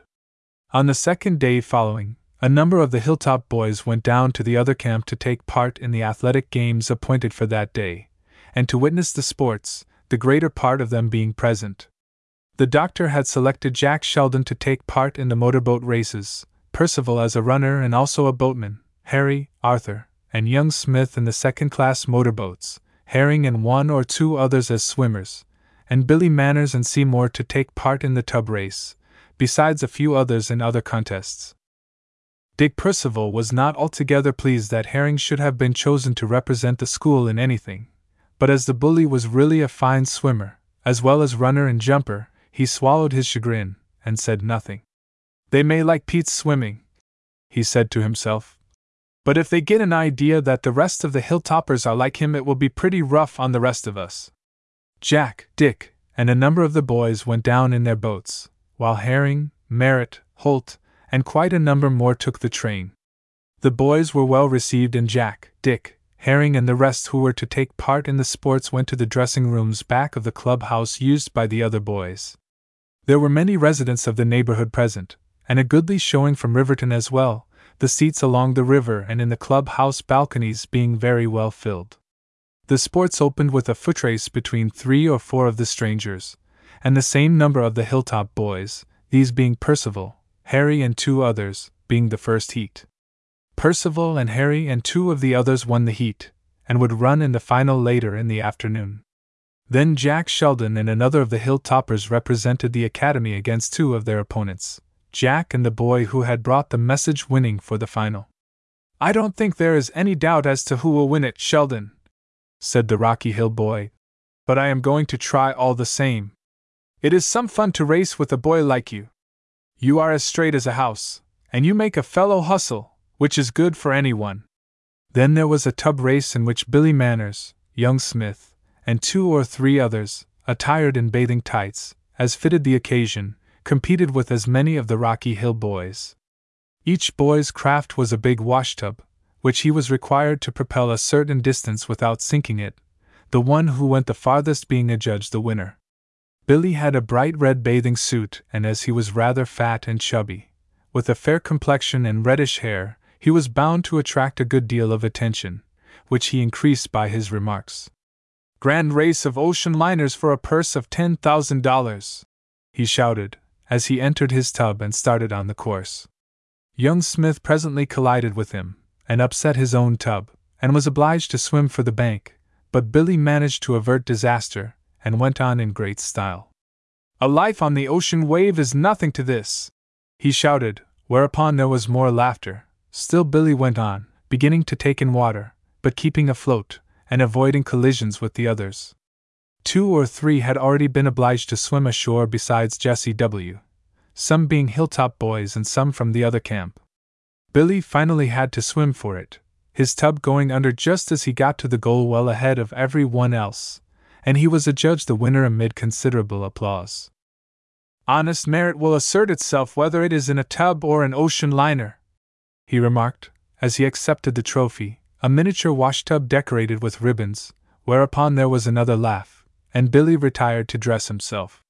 There were other contests between the Hilltop boys alone, and the Rocky Hills alone, as well as between teams made up of both camps, the winners being about evenly divided and the best of good feeling prevailing.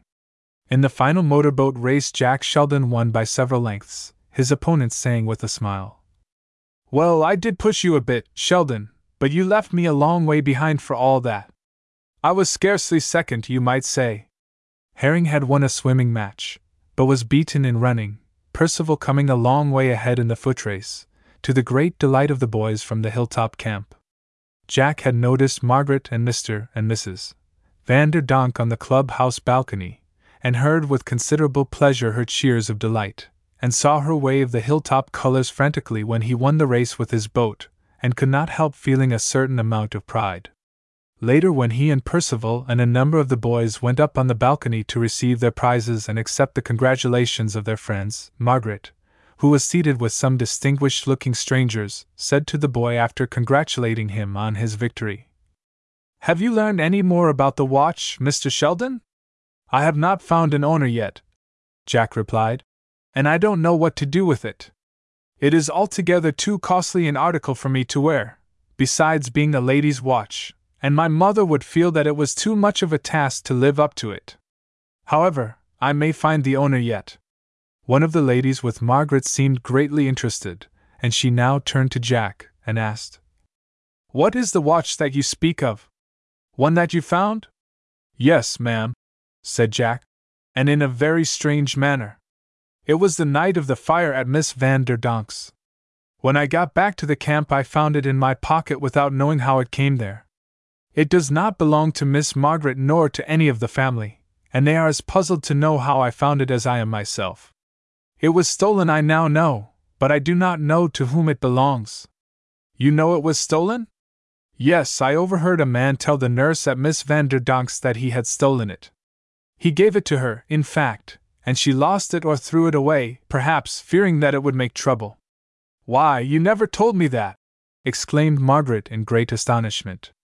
"When did you learn all this?" "The day after the fire.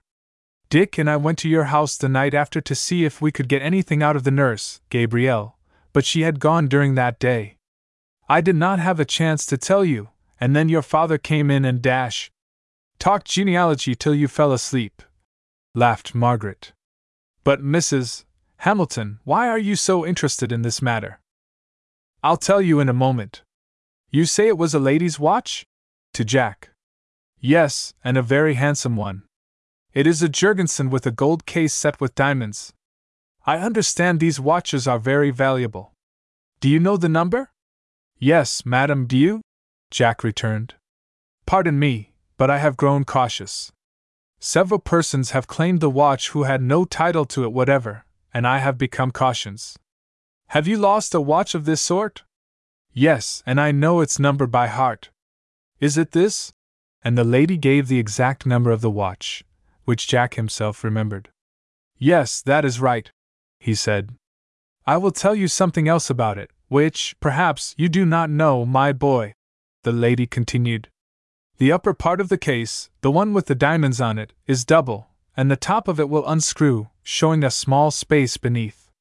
In this is a photograph of a little girl, one I lost, and a small gold coin.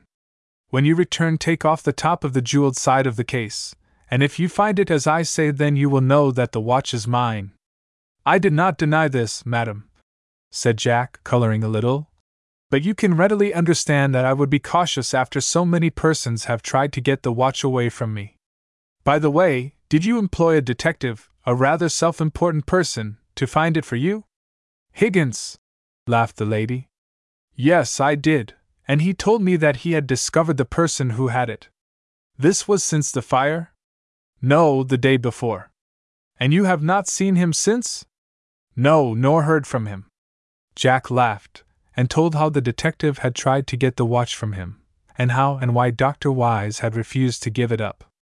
"Higgins always struck me as being a bit too zealous," said the lady. "I do not wonder that the doctor refused to deliver it after the man's poor account of you. You seem to be a great favorite both with the doctor and with the Hilltop boys." "And deservedly so," echoed Percival. "We won't hear a word against Jack, and it has not spoiled him either." "And you know about the watch, too?" "Yes, being in the tent when it dropped out of Jack's pocket.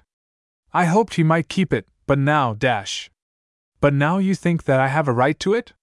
"To be sure, and I only meant that Jack should keep it in case he could find no owner for it." It was now time for the boys to return to the camp, and they took their leave, Jack promising to examine the watch when he got back, and to report if it was as the lady had said. After supper Jack and Percival went to the doctor's, and Jack told what the lady had said, and asked to see the watch. The top of the upper part of the case could be removed, just as she had said, and Jack found the photograph and the little coin under it. "Well, that is all right," he said to Dick. "I am satisfied that the owner has now been found, for that thing has bothered me a good deal. I wonder what Higgins has been doing all this time, however, not to report his failure to get the watch?" "A sudden rush of sense to the head may have affected him," laughed Dick, "and he was ashamed to say anything about it. If he had told that he had discovered the watch, and that you had it, he would have been obliged to tell why it had not been given to him, and that would have been altogether too much for his vanity." "I suppose so," said Jack with a smile. Chapter 13 The Prize Poem. Jack sent the watch to the lady he had seen with Margaret the next day, Dr. Wise being satisfied that it belonged to her, and suggesting that it be forwarded to her by express without delay. The next day he received a very pleasant letter from the lady, together with a handsome locket to wear at the end of his watch chain. "I suppose I can take this, Dick?" he said to his chum. "It is really a reward for having found the watch, and I did not expect any. However, it is not money, which I could not have taken, but it costs money just the same." "Keep it, Jack," said Dick. "The lady feels that you ought to have something for your trouble, and you cannot very well refuse her gift." "No, I don't suppose I can, but I did not want it, nevertheless. My mother is fond of things like that, and I can give it to her." "Well, the lady could hardly object to that, but I would wear it for a time. She might see you shortly, and she would miss it." "Very good," said Jack carelessly. "I will do it." Just now the doctor was offering a prize for a poem to be written by one of the boys, not to exceed a certain length, and to be written upon some historical event, preferably one connected with the Hudson. The poem must be entirely original, but must be unsigned and accompanied by a sealed envelope containing the writer's name, this not to be opened until the prize had been awarded to the best poem, at which time the name of the winner would be made known. "That makes it fair for everybody," declared Percival. "I am not much of a poet, Jack, but you might try for this." "You have had as much training in this line as I have, Dick," replied Jack. "There are plenty of subjects to choose from: Arnold's treason, the capture of Stony Point by Wayne, the firing upon the Highland forts, Montgomery and Clinton, the burning of Kingston and the hanging of the man with the silver bullet, and a lot more. Let your imagination loose, Dick, and I think you can win." "If it were a case of letting my temper loose," laughed Percival, "it would be a sure thing, but the imagination is different." Jack knew that his mother would be pleased if he won the prize, and so he determined to try for it, and began setting himself to work on some verses having to do with the very location where the academy was situated. When Billy Manners heard of the contest, he said to Arthur, Harry, young Smith, and a few others who were down on the shore fixing their boats, "Oh, say, can you see by the dawn and so forth?" he exclaimed. "That is fine. Think of the inspiration we get from this historic river. Look at the mountains all around us, full of patriotic memories, and then say that you can't do anything. Why, the poetry fairly bubbles out of me." "Give us a sample, William," chuckled Harry. "There was another poet named William once. Perhaps you inherit some of his genius. I never saw any suspicion of it on you, but it may be there all the same. Give us a sample, there's a good fellow." "Why, certainly," Billy rejoined. "Historical subject, eh? And one that occurred on the Hudson? Why, that's easy. Listen to this." Then Billy threw up his arms, gazed straight up into the sky, and delivered himself of his poetic thoughts as follows. "When freedom from her mountain height unfurled her banner to the skies, not a creature was stirring, not dash." "You've got things mixed, Billy," roared Harry. "Try again. Besides, that is not original. It must be original to pass." "Oh, well, all poets are plagiarists more or less," said Billy. "But this time I will give you something of my own." Then Billy struck a pensive attitude, and began again. "'Twas midnight, In his guarded tent, not a drum was heard, nor a funeral note, by thy cold, grey stones, O sea! Once upon a midnight dreary, a gentle night was pricking on, Worse and worse, yelled Arthur. Halleck, Poe, Tennyson, Spencer, and I don't know who else in a regular literary hash. That will do for you, my boy. A little of that goes a long way. Didn't I tell you I was bubbling all over with poetry? You're a bubble yourself, laughed Harry. And you'll burst if you get too full of that sort of stuff. You wait till I really put my mind on it, said Billy with a droll look. You'll be surprised, my boys. We don't doubt that in the least, said Harry. Why, I never heard such poetry, chuckled young Smith. It actually makes me cry, said Arthur. You will be surprised when I take the prize, answered Billy, taking all this chaff good-naturedly. Yes, I think we will be, replied Seymour. Surprised is no name for it. We will be actually thunderstruck. Oh, you boys are jealous, grinned Billy. Shall I give you another sample? Another piece of patchwork, you mean? Grinned Harry. No, please don't. I have not recovered from the other yet. You fellows do not appreciate real genius, and here is the river right at your feet to inspire you to noble thoughts. Come on, let's take a spin. You have set our brains to spinning already, said Arthur. No, one good turn deserves another, quoted Jessie W., with a broad grin. Come on, boys, before Billy breaks out again. I may astonish you boys yet, laughed Billy, as he got into his boat and set off downstream. Jack worked industriously on his poem, and Percival became serious, and did some really good work on one that he had begun when he knew that Jack was at work, a number of the boys getting to work at the same time. I don't expect to do better than Jack, Percival said to Arthur. But if he knows I am going in for this, he will do all the better, and I want him to come out on top.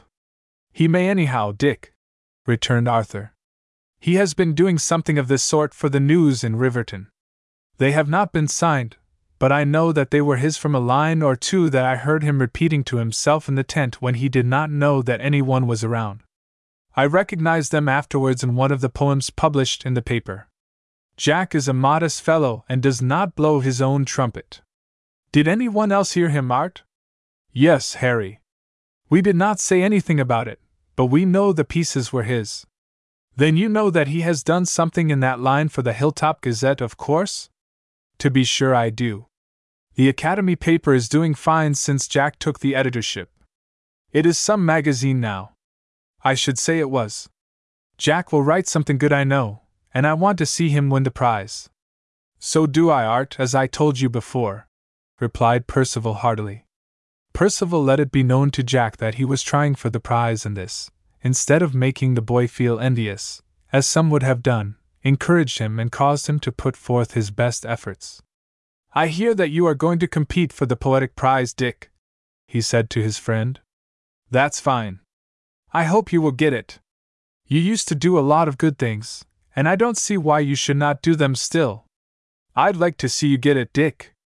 Dick chuckled over this to Harry and Arthur and Billy and said, Jack is putting his best foot forward, as I hoped he would. He thinks that I will beat him, and so he is doing his best. That's just what I wanted, and I hope he will win the pennant. Hum! You talk as if this was a baseball series, laughed Billy. Well, you know what I mean anyhow, returned Dick. The boys put in their poems and the blank sealed envelopes containing their names and the titles of their productions, the envelopes not to be opened till after the prizes were given. The doctor had all the manuscripts in his study, and was to go over them with the professors, the majority to decide which was the best. On the night when the various manuscripts were in the doctor's study in the little cottage he occupied in the camp, Billy Manners was a bit restless, not from his literary efforts, but from having eaten something which greatly disagreed with him. He occupied a tent with young Smith, and at a late hour awoke for the third or fourth time, and suddenly heard someone say in a whisper, It's all right, I've got it. Billy thought the voice was Herring's, but was not certain in his sleepy condition, and with pains gripping his bowels. Can you fix it? Somebody asked, and Billy thought this might be their Holt or Merritt, not being sure which it was, for the same reason that made him uncertain of the other. Fix it? The first speaker retorted with a low chuckle. Of course I can fix it, and fix his winning the prize too. There's some mischief going on, thought the young joker. I wonder what it is. The voices he had heard had come from the next tent, but whether it was the next on the right or the left he could not tell, not knowing whether he may have turned in his sleep or not, having a habit of finding himself in all sorts of queer positions when he awoke. While he was thinking the matter over, and trying to locate the tent from which the voices proceeded, he fell asleep, his pain having left him for a time. He did not know how long it was when he was awakened again, as well by the pain as by hearing voices. That will do first rate, he heard someone say, and then he thought he detected a light in the tent next to his. Young Smith was fast asleep, and oblivious of everything, and Billy did not think it worth while to arouse him. They won't notice the difference? As to their Merritt or Holt, Billy was not certain which. No, and now to put it back. Put what back, I wonder? Said Billy to himself, as he sat up. And give the doctor a surprise. Huh! He won't be the only one surprised, growled someone, and Billy thought it was Herring this time. That fellow is up to some mischief, he muttered, and I must find out what it is. Then he jumped out of bed, put on his trousers and shoes, and crept softly outside. Chapter 14: Billy's Nocturnal Adventure. It was dark in the camp, but Billy, as he stole out of the tent, could distinguish a dark form moving swiftly down the camp street, and followed without making any noise, taking care to keep as much as possible in the shadow. Unless the person he was following should happen to look around, there was very little danger of his being seen, but he took all the precautions he could to avoid being detected. It is not a thief, he said to himself, and it isn't anyone who has designs on one of the boats. He left that tent, but who is he and what does he want? The silent figure, moving rapidly forward, presently left the line of tents, and made for the cottage occupied by the doctor. I wonder if it is the doctor walking in his sleep, thought Billy. That would be a great joke, wouldn't it?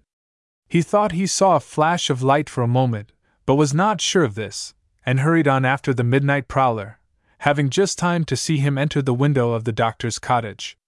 Can it be the doctor after all? He muttered. That would be funny after all. I wish I had brought my light with me. That's just like me, though, thinking of things when it is too late. He stepped under the front window of the cottage, through which he had seen the figure disappear, and listened. I don't hear anything, he muttered. I wonder if it could have been the doctor? Burglars would have no good excuse for coming to the camp. Who is it anyhow? Listening intently, he fancied he could hear someone moving about in the cottage, and then the steps approached the window. He was about to step back, but was a little too late in that, as he had been in thinking of his pocket light. In another moment someone dropped out of the window, and he was upset most unceremoniously. The person, whoever it was, had landed on his head and shoulders, and he was thrown down in an instant. Hello?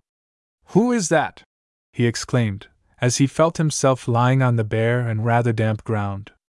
Someone was struggling to his feet with a startled exclamation, and Billy snatched quickly at him, and caught a leg or an arm, he could not be certain which.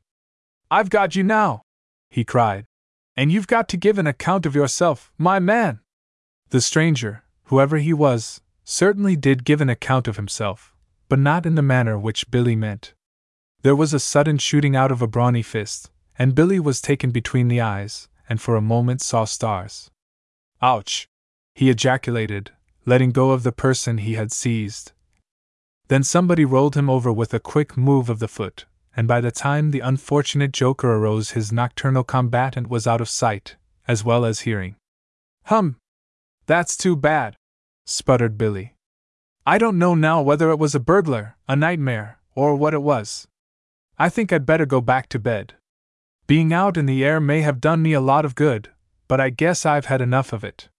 With this conclusion he set out upon his return, but when he reached the line of tents was not certain whether he was in the right one or not, and began studying the appearance of things as much as he could by the very uncertain light. I wonder if this is our street after all? He asked himself. Let me see, we are the 6th tent from the top. Or is it the 7th? 6 one way and 7 the other, I guess. Wait till I see. Then he went on, counting the tents one by one till he came to the 6th from the start. The flap was thrown back, and Billy made up his mind that he was at the right one and went in. When he found his cot, however, he found someone on it. Hum! That's young J.W., and I must not awaken him, he muttered. As a natural consequence, his own cot must be just opposite Jessie W.'s, and he turned and went in that direction. To his surprise, he found the other cot occupied also. Hello, who is that? Asked Harry Dixon. It's me, said Billy. I guess I must have got in the wrong tent. Have I been walking in my sleep? How should I know? Laughed Harry. You are in the wrong tent, that's all I do know. Arthur and I have this tent. Aren't you in with young Jessie W. Smith? I thought I was, said Billy dolefully. But I seem to have got twisted up a bit tonight. I've had the stomach ache. That will twist anyone, chuckled Harry. But really it is no laughing matter, my boy. No, I should say not. Well, I think I had better cut my call short. Would you kindly show me the way to my own tent? This was said in such a comical, and at the same time doleful tone, that Harry was forced to laugh.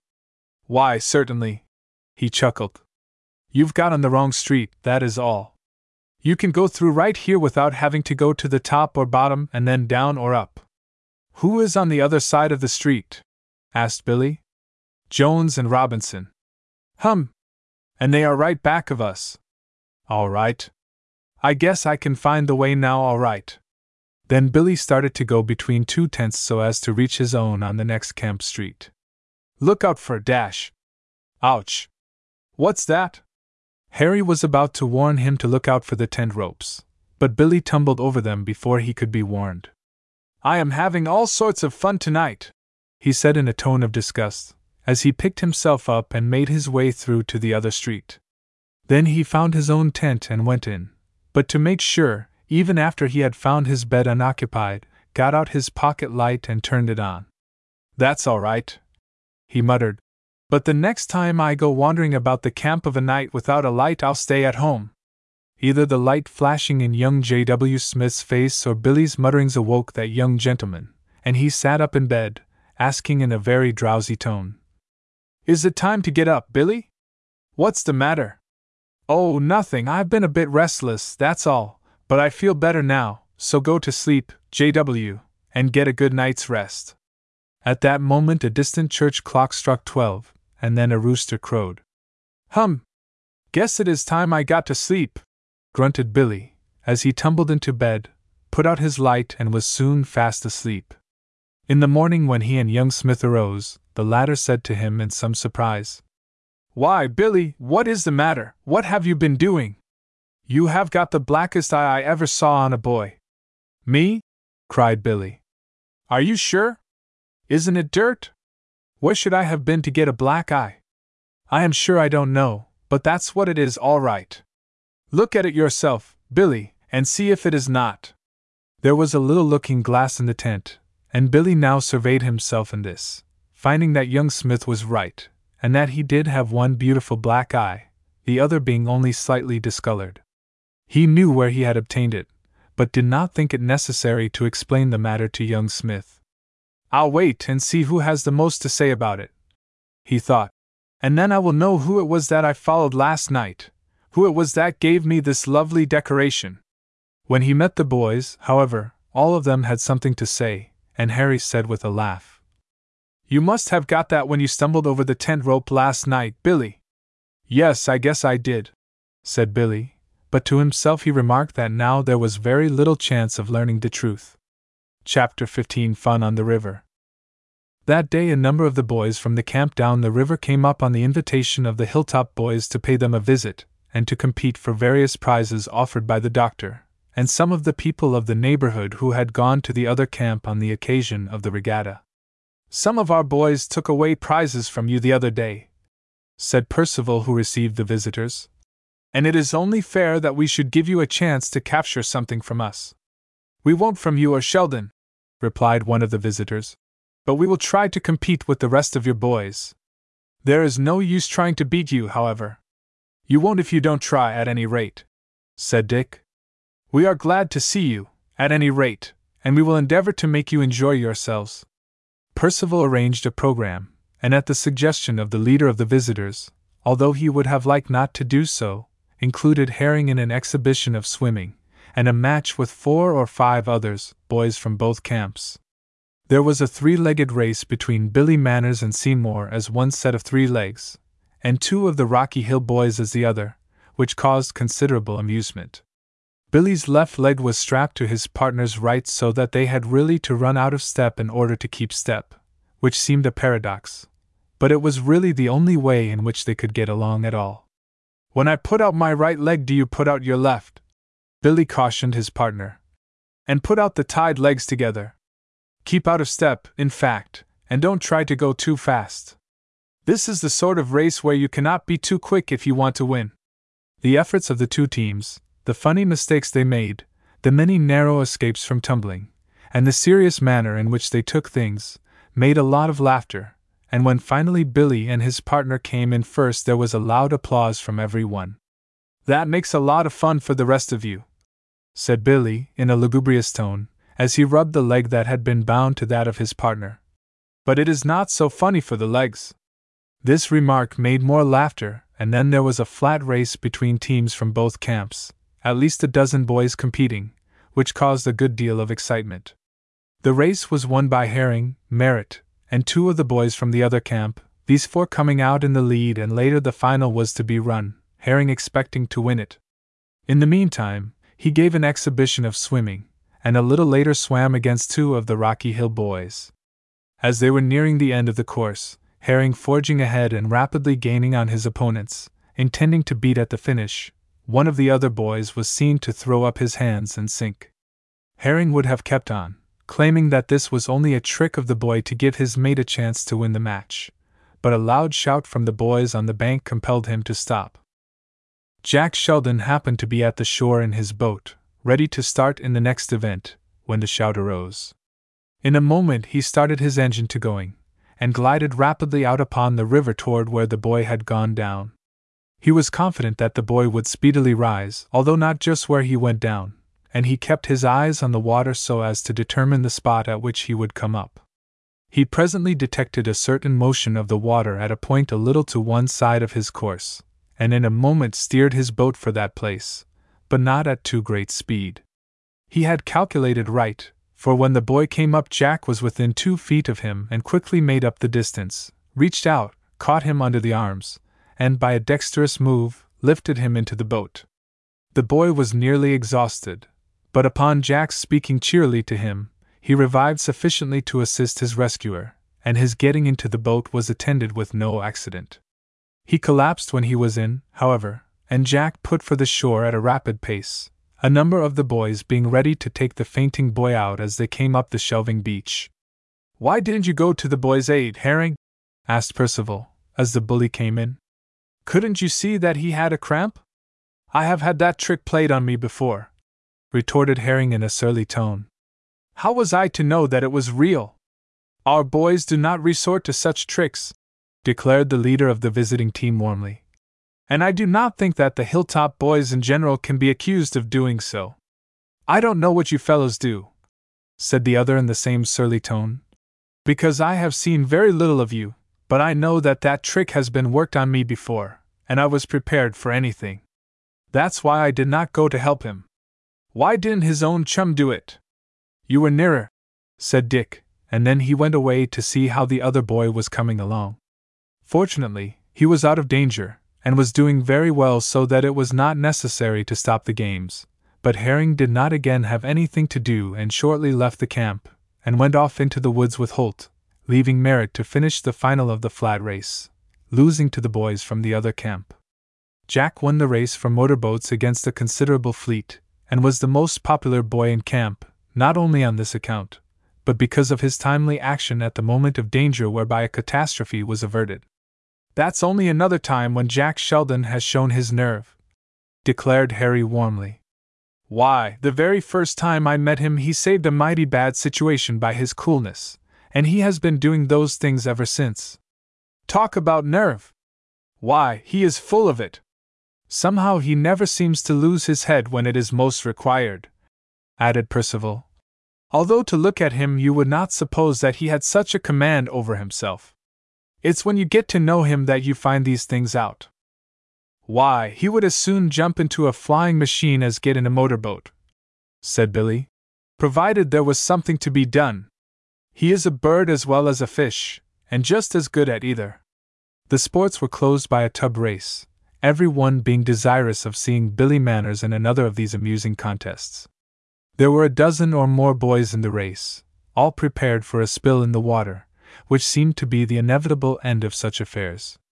Billy had a bathing suit of the Hilltop colors, and said as he got into his tub, "This is the great race of the submersibles.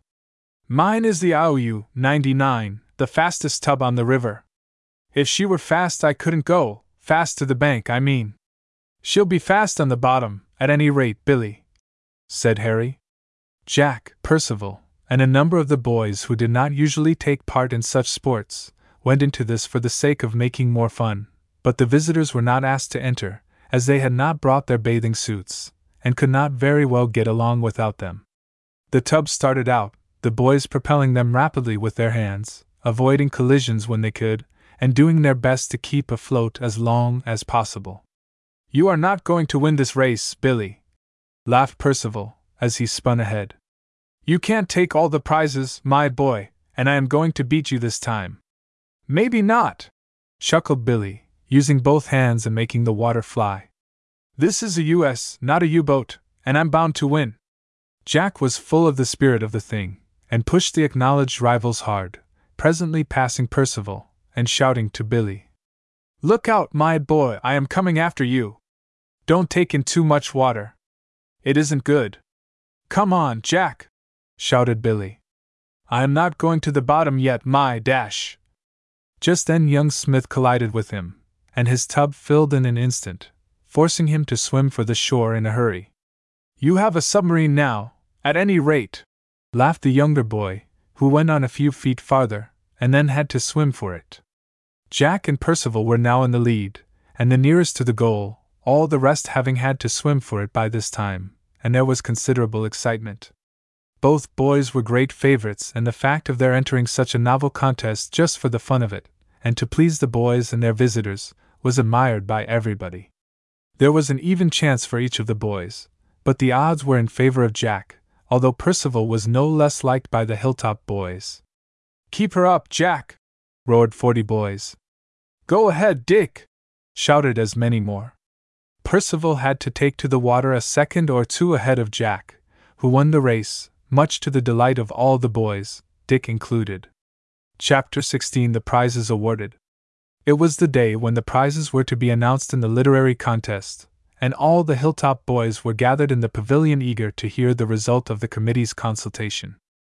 The doctor arose when all were present, and spoke of the contest, saying that it had brought out the best powers of a number of the boys and showed that they all had considerable ability when they put their minds on affair of this sort, and concluding by saying, "I will now read the poem which I consider the best. In fact, it is the unanimous opinion of the committee that it is." Thereupon the doctor began to read the opening lines of the poem, which were as follows. "From the hills of the beautiful Hudson, rendered sacred by patriot blood, come to us most inspiring traditions, swelling on in a glorious flood. The mighty achievements of Clinton, of brave Putnam and Dash." Here Pete Herring suddenly jumped on his feet, and waving a paper in his hand cried excitedly, "That's plagiarism! That thing was not written by any of the Hilltop boys. It has been taken bodily from a paper published up the state, which I get every week, and was written by Dash." "Why, those verses were written by Jack Sheldon himself," cried Percival, getting up excitedly. "They were published in the Riverton News, but weren't signed. I know that Jack wrote them." "Please be seated, Percival," said the doctor. "Sit down, Herring. I will give you an opportunity to speak presently. This poem purports to have been written by Sheldon. Is that so?" "Yes, sir," said Jack. "Or at least what you have read was written by me. I don't know if the rest was." I cannot tell till I hear it. And you say that the lines I have just read were not written by him? Dr. Wise asked, turning to Herring. No, they were not. They were written by Miss Sadie May, and were published in a paper up the state. Here it is. I received it this morning, and was reading it as I came in. Will you kindly read the entire poem? Herring had a good voice when he wanted to display it, and he now read the lines that the doctor had read, the poem being about twice as long as the portion already given. The poem I have here contains these lines, said the doctor, who had been following the manuscript in his hand. But it is considerably longer. I did not put those verses in the poem that I submitted, sir, said Jack. They had already been published in the news, and I would not think it right to submit any but entirely new matter. Will you read the rest of the poem? I can tell if it is mine, and I have a copy in my desk. If the rest is mine, I do not see how these lines got in it, for I certainly did not put them in. The other poem is certainly Jack's, said Percival. He showed it to me at the time he wrote it, and I have a copy of the paper containing it. I would not wonder if other boys had it also. I have, spoke up 5 or 6 of the boys, Harry, Arthur, and young Smith among the number. Will you kindly let me see the out-of-town paper you have, Herring? Asked the doctor. Certainly, said Herring, taking the paper to the desk. When was your poem published, Sheldon? 2 weeks ago. And this paper is a week old. You say you got it this morning? To Herring, who was on his way to his seat. Yes, but they sometimes come late, or 2 or 3 together. A friend sends them to me. Have you the paper containing the poem handy, Percival? Asked the doctor. Would you kindly fetch it? Certainly, sir. And Percival left the pavilion, returning in a few minutes with a copy of the Riverton paper in his hand. The doctor compared the verses in both and found them to be identical, saying with a puzzled look, The one in the news is the same as this other, but it is not signed. The other is signed Sadie May. Do you use that as a nom de plume, Sheldon? No, sir, I do not, said Jack with a smile. Then it strikes me that this other paper has been taking liberties with the news, not only taking things written especially for the news, as printed over the poem, but declining to give any credit to the paper, and putting on the name of another besides the writer. Reputable newspapers are not supposed to do this. Many of the boys smiled, and the doctor continued. Didn't you recognize this poem when you read it in the out-of-town paper, Herring? I had never seen it before, Herring answered, and it was noticed by some of the boys that he seemed a bit restless. Then you do not read the Riverton paper? No, sir, I do not. I seldom read it myself, the doctor remarked, or I would have remembered these verses. They are very clever and breathe the true spirit of patriotism. They really fit admirably into the rest of the poem, which I will read. Will you get your copy of the verses, Sheldon, and let someone compare them? Certainly, sir. And Jack arose and left the place, returning shortly and handing a copy of his poem to Percival. Then the doctor read the poem, and Percival showed by his expression that it was identical with the one in his hand. It is the same, sir, he said, but it does not contain the opening lines which you read before.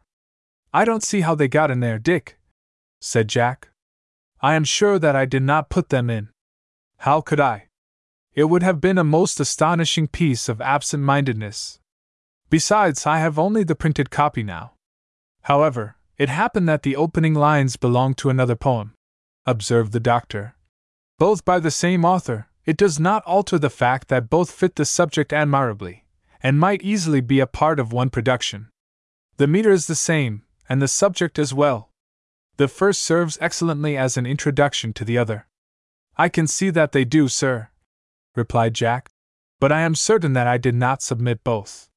By the way, with a sudden inspiration, may I see the manuscript, sir? If you will come to the desk, I shall be pleased to show it to you. Jack went forward, took the copy of the poem, looked it over carefully a few moments, and suddenly said, The opening lines are not in my handwriting, Doctor. It is similar, but not the same. These lines have been inserted by someone else. I never put them in. You may see that they are at the top of the page, which had a wide margin. All the other pages had, but this one now has not. The title has been erased and written in at the top. Someone has tampered with the manuscript. You can see for yourself, Doctor. Yes, but who would do this, Sheldon? You certainly do not accuse me of doing it? Or any of the professors? Hardly, Doctor. With a smile. But someone has done it. But why should they, Sheldon, especially as both poems are your own? What reason would anyone have to do this? If the inserted lines belong to another poem so that you might be accused of plagiarism, then there would be some color to this argument, but the whole thing is yours. It is strange, said Jack, going back to his seat, all the boys seeming to be greatly puzzled, and talking to each other about the matter in low and earnest tones. I will now read the poem which took second prize, said the doctor, and proceeded to read Percival's poem, very much to the latter's surprise and delight. Well, I came somewhere near you, at any rate, Jack, he said, but I never expected to come in second. There were other poems read, one receiving a prize and the best honorable mention, the boys being thoroughly satisfied with the awards, and cheering the winners loudly. Jack was still puzzled about his poem, but he said nothing, having certain ideas about the matter, but not caring to make them known at the time, preferring to wait till he had more information. After the exercises were over, the boys went off in little groups of 4 or 5 in different directions. Percival went with Jack on the river, taking young Smith along, and when they were out from shore, Dick said, You have an idea who inserted the verses of your other poem in your new one, haven't you, Jack? How did Herring happen to hit upon some other verses of mine which a paper up the state had stolen? Asked Jack. He might do that, of course. But how did they get into the poem you had submitted 2 days before if he got the paper only this morning? The paper was a week old, Dick. Then you think that Herring may have been lying, Jack? Asked Dick pointedly. Other persons besides Herring may have seen the verses in the other paper, Dick. I cannot prove, now, that Herring wrote them in. But you may do so at some other time? That's what he means, said young Smith. But Jack never says anything against a fellow unless he is sure of it. That's right enough, J.W., and we agree with you. Do you remember a night or so ago when Billy Manners had the black eye? Asked the young fellow suddenly. He said he must have got it tripping over a tent rope, and Harry said he got into their tent by mistake. I asked him what he was doing outside, and at first he would not tell me, but afterward he said there was some funny business going on the night before, and he thought that Herring and Merritt were in it, but he could not tell what it was. Well? Asked Percival. Then he told me that he had gone to the doctor's cottage, and that someone got out the window, fell over him and gave him a black eye. Herring, as he thinks, said that he would fix somebody and keep him from getting the prize. He told me not to say anything, but dash. That's all right, J.W., it's as well you did, for now I think we will get at the bottom of this affair, said Percival in decided tones. Chapter 17 A Puzzling Matter Settled. At the same time that Jack Sheldon, Dick Percival, and young Smith were on the river together, Billy Manners, Arthur Warren, and Harry Dixon were going up the road leading to the Van der Donk house, although they had no idea of going there. When they were well away from the camp and there were no other boys in sight, Billy stopped short suddenly and said, Funny thing about Herring's recognizing that girl's poem in Jack's verses, wasn't it? Why, I saw those verses 2 weeks ago, and knew they were Jack's, replied Harry. Funny about my getting that black eye the other night, too, wasn't it? Billy went on. Yes, but what has that got to do with, dash? I'll tell you. That night I woke up and heard someone say in the next 10 to hours, It's all right, I've got it, and somebody else asked, Can you fix tea? And the first fellow answered, Fix it? Of course I can fix it, and fix his winning the prize too. That's all I heard then. In the next tent? Said Arthur. Who is in the next tent? Herring and Merritt on one side and Seymour and Blaisdell on the other. It was not them I heard. It was Herring and Merritt. I was not sure of it at the time, being half asleep, but from what has happened since, dash. Hello? Exclaimed Arthur. This is getting interesting. Go on to how you got the black eye, Billy. Well, I knew that there was mischief of some sort going on, but I did not bear any more and fell asleep. Later I woke up again and heard one of the fellows say, That will do first rate, and the other one asked, they won't notice the difference, and the first one, Herring I am sure, said no, and now to put it back. Then they said something about the doctor being surprised, and I knew that there was some mischief on foot, and I jumped out of bed and went out. Well, and what then? Asked Arthur. I saw somebody hurrying along, and followed till I came to the doctor's cottage when I stood just under the open window. I could hear someone inside and finally came to the window. I was too late, and the first thing I knew somebody jumped out and upset me. I grabbed him by the leg, and he gave me a crack in the eye that made me see stars. Then he got away, and I found myself in your tent at last instead of my own, and later I fell over the tent rope and got another bump. And what do you make out the fellow was doing in the doctor's cottage? Asked Harry. Putting back the manuscript he had fixed up. He had written in the lines he thought were someone else's, and then he put it back. He must have just come from taking it away when I first heard him. Things fit in pretty well, Art, said Harry. Pete Herring has always had it in for Jack since he first came here. Do you remember what Jack said to him? What was your father? Asked Pete in that nasty way he has, when Jack told him his father was dead. A gentleman, said Jack, and the emphasis he put on the word just hammered home the idea that he didn't think Pete was one. It was the neatest thing I ever heard. Do you remember it? Yes, and I guess Pete hasn't forgotten it either. Well, he was pretty sure that Jack would take the prize, as he generally does, and he fixed up this plot, never supposing that he had got hold of one of Jack's own poems. He always makes some stupid break like that, said Billy. That upsets him. It takes a smart fellow to be a rogue, and Pete isn't quite smart enough. Another time when he tried to get back on Jack he made some such blunder as this, and gave himself away. You didn't say anything this morning? Said Arthur. No, for I was thinking things over. When I got to talking about it with you fellows it all came out straight. Well, Jack got the prize anyhow, remarked Harry, and I don't suppose there is any use in saying anything about it. If you didn't actually catch Pete in the act and recognize him, he could easily say that he was not out of his tent that night, and Merritt would back him up. Yes, of course, but if he knows that I and young Smith and a lot more of the boys know it, he won't put on so many frills after this. No, he won't, but we don't go with him anyhow, and he bullies his own set into doing just what he wants, so that he never wants for company.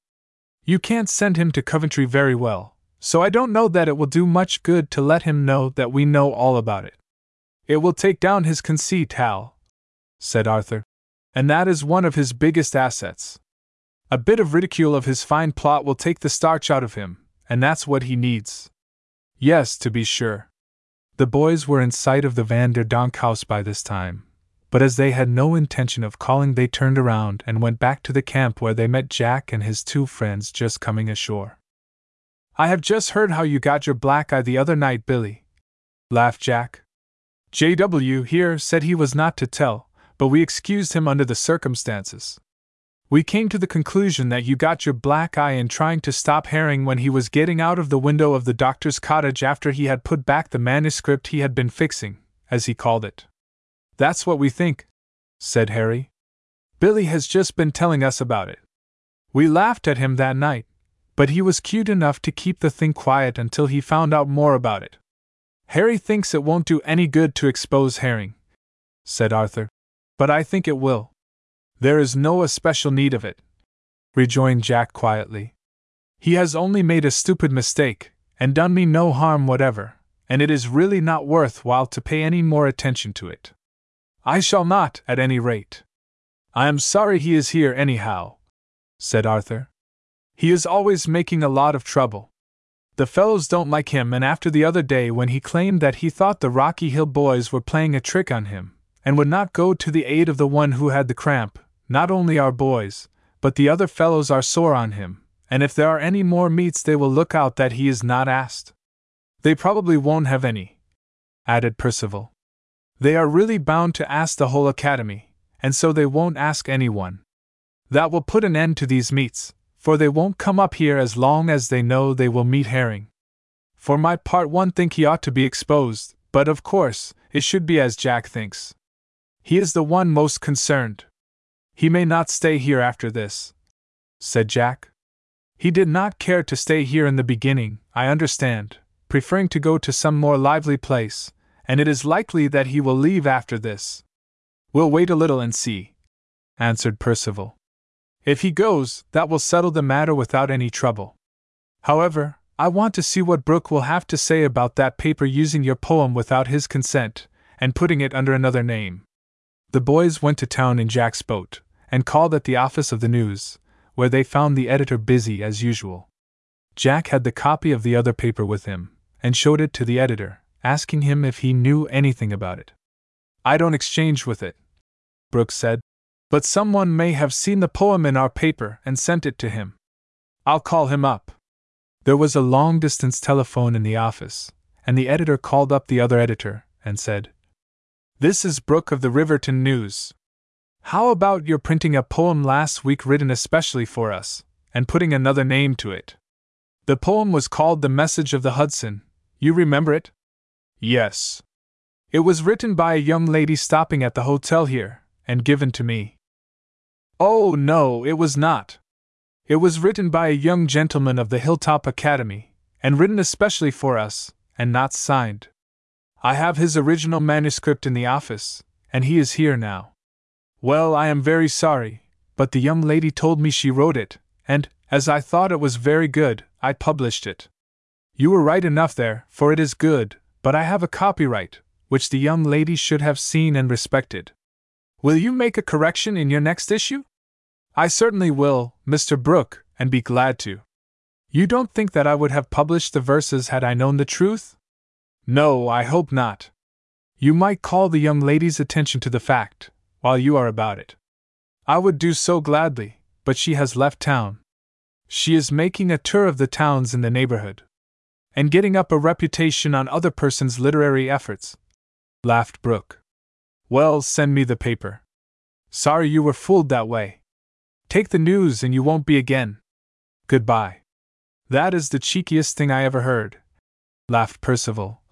Taking a thing bodily and claiming it as your own.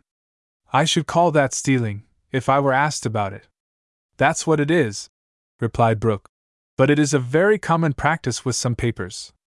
Why, I had an editor show me an article of my own, and asked me if I did not think it quite clever. One of his compositors had written it, he said. I said a few things myself. I imagine you did, chuckled Dick. Well, I am glad we have settled this matter.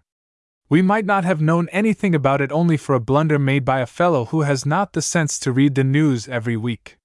The editor looked puzzled and Percival explained briefly, Brooke laughing and adding, That was very funny, accusing Sheldon of plagiarizing his own stuff.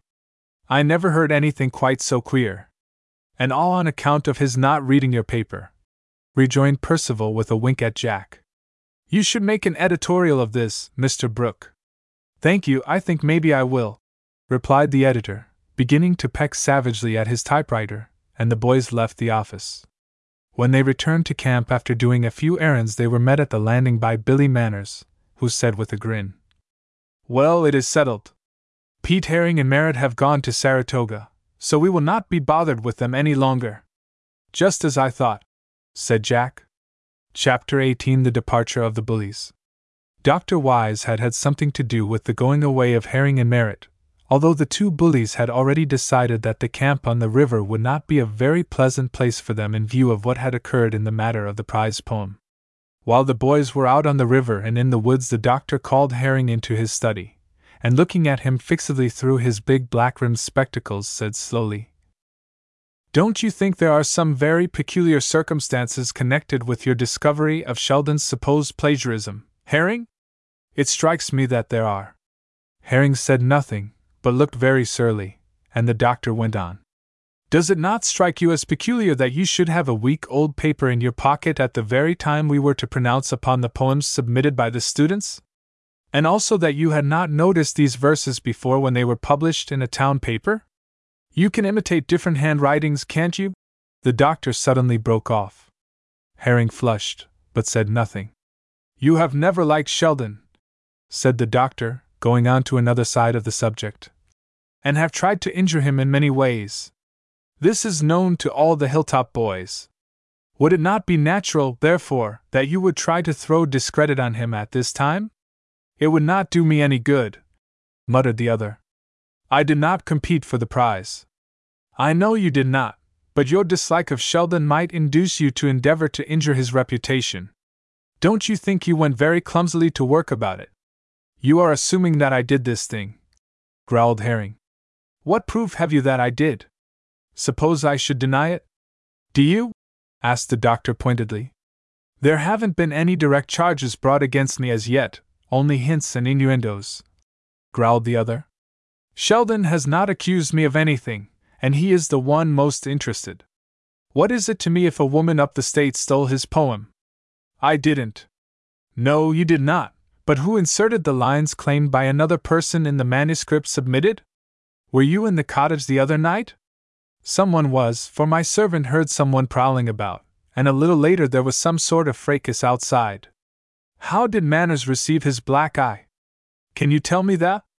He got to wandering in his sleep and fell over a tent rope, I understand. That might give him a black eye. Didn't he seize you by the leg and shout that he had got you, and that you must give an account of yourself?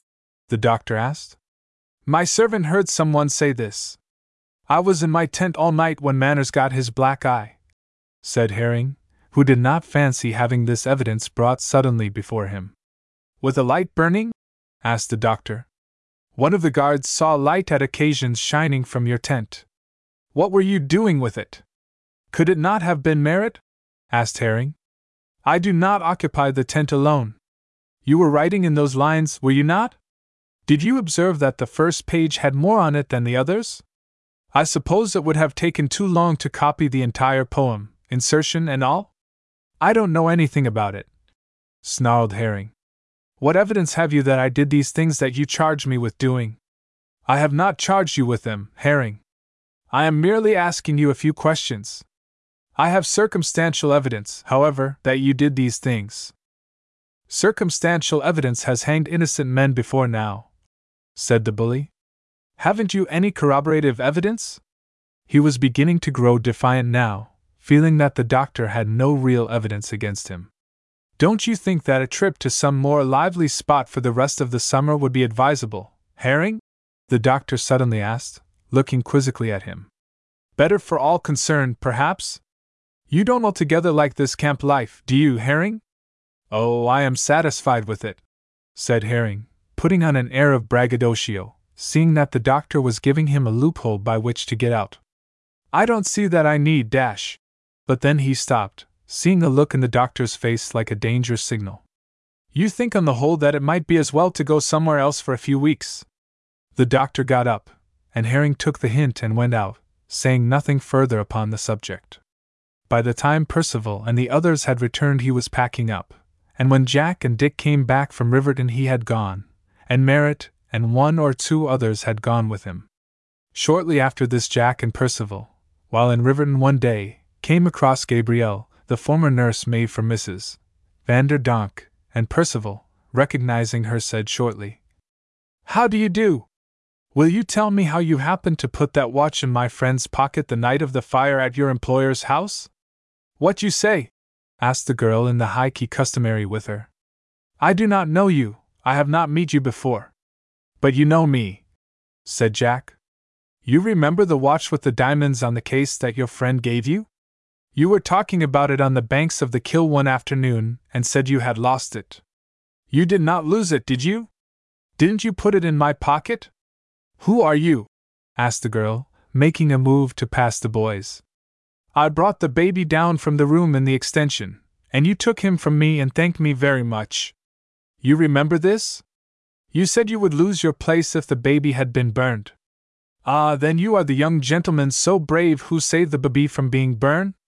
Ah, yes, that was very brave. The lady give you the reward, yes? That was very good. Yes, but what about the watch?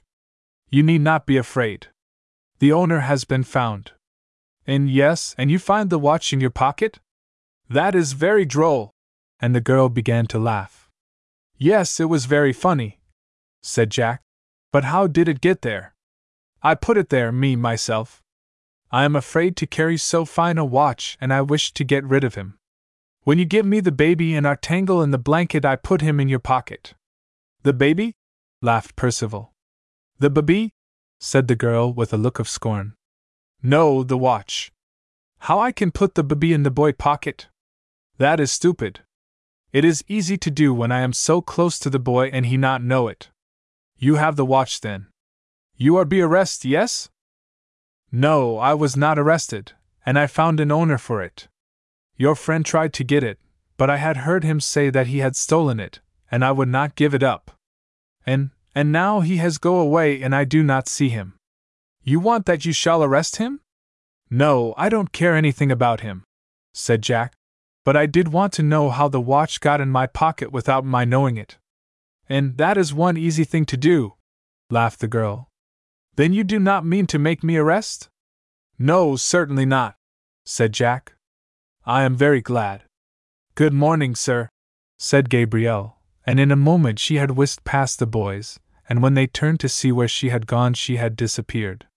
Well, that thing is explained at any rate, said Percival. We thought she might have done it, but I don't see now how she managed it. She is evidently very quick in her motions, suggested Jack. And from what we know of the man she was with, she may have been just such a character herself, and have learned deftness of fingers from him. He was evidently a pickpocket, and perhaps she had practiced the trade herself. That is the only explanation I can give. No doubt it is the correct one, but it does not matter. It is really the only feasible explanation there is. She had had the watch, and she was the only one who was close enough to you that night to have done it.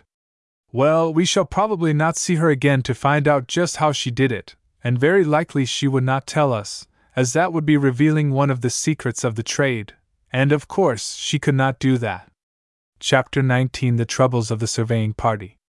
Shortly after the meeting with Gabrielle, the boys were greatly surprised by the doctor's announcing that he had received a proposition from the company which operated the mountain railroads in that section for the Hilltop boys to survey a new line and afterward build it. This will give those of you who are studying engineering and surveying some practical experience, the doctor added. Just the surveying for the branch road will be done at this time, and later, sometime in the fall, before the regular term begins, you will do the building. If you are agreeable, we will move our camp in a day or so and begin the work at once. Not all of you will care to go, of course, as all are not far advanced enough for the work. Percival, Jack, and a number of others were fit to go into the work, however, and they were delighted at the prospect of a change of scene and of doing other work, and the party was quickly made up. Being settled in their new camp, the young surveyors set out, carrying their instruments, a number of the boys who were not engaged in the work following them out of curiosity to see them at work. Percival and his gang went ahead, and shortly after they had started, Jack and his boys followed, Jack with a level over his shoulder and boys with flags, axes, chains, and other things necessary in the work, accompanying him, all in high spirits. Billy Manners had a magazine camera slung over his shoulder, and as the boys set out at a brisk walk, he ran ahead of the party, turned his camera upon them, and took a snapshot, saying with a laugh, "There, that's the first exhibit. That shows us on our way to build a railroad. You did not get yourself in it, Billy," said Jack as they went on. "There isn't room on the plate for him, he's too fat," remarked young Smith, who carried a pair of signal flags and a pole. "You would need a bigger lens to get Billy on the plate." The boys went on at a good gait, and at length were surprised by hearing a considerable noise ahead of them, loud and angry voices of men being the principal part of the disturbance. "Hello! There is trouble ahead!" cried Harry. "I wonder what it is all about."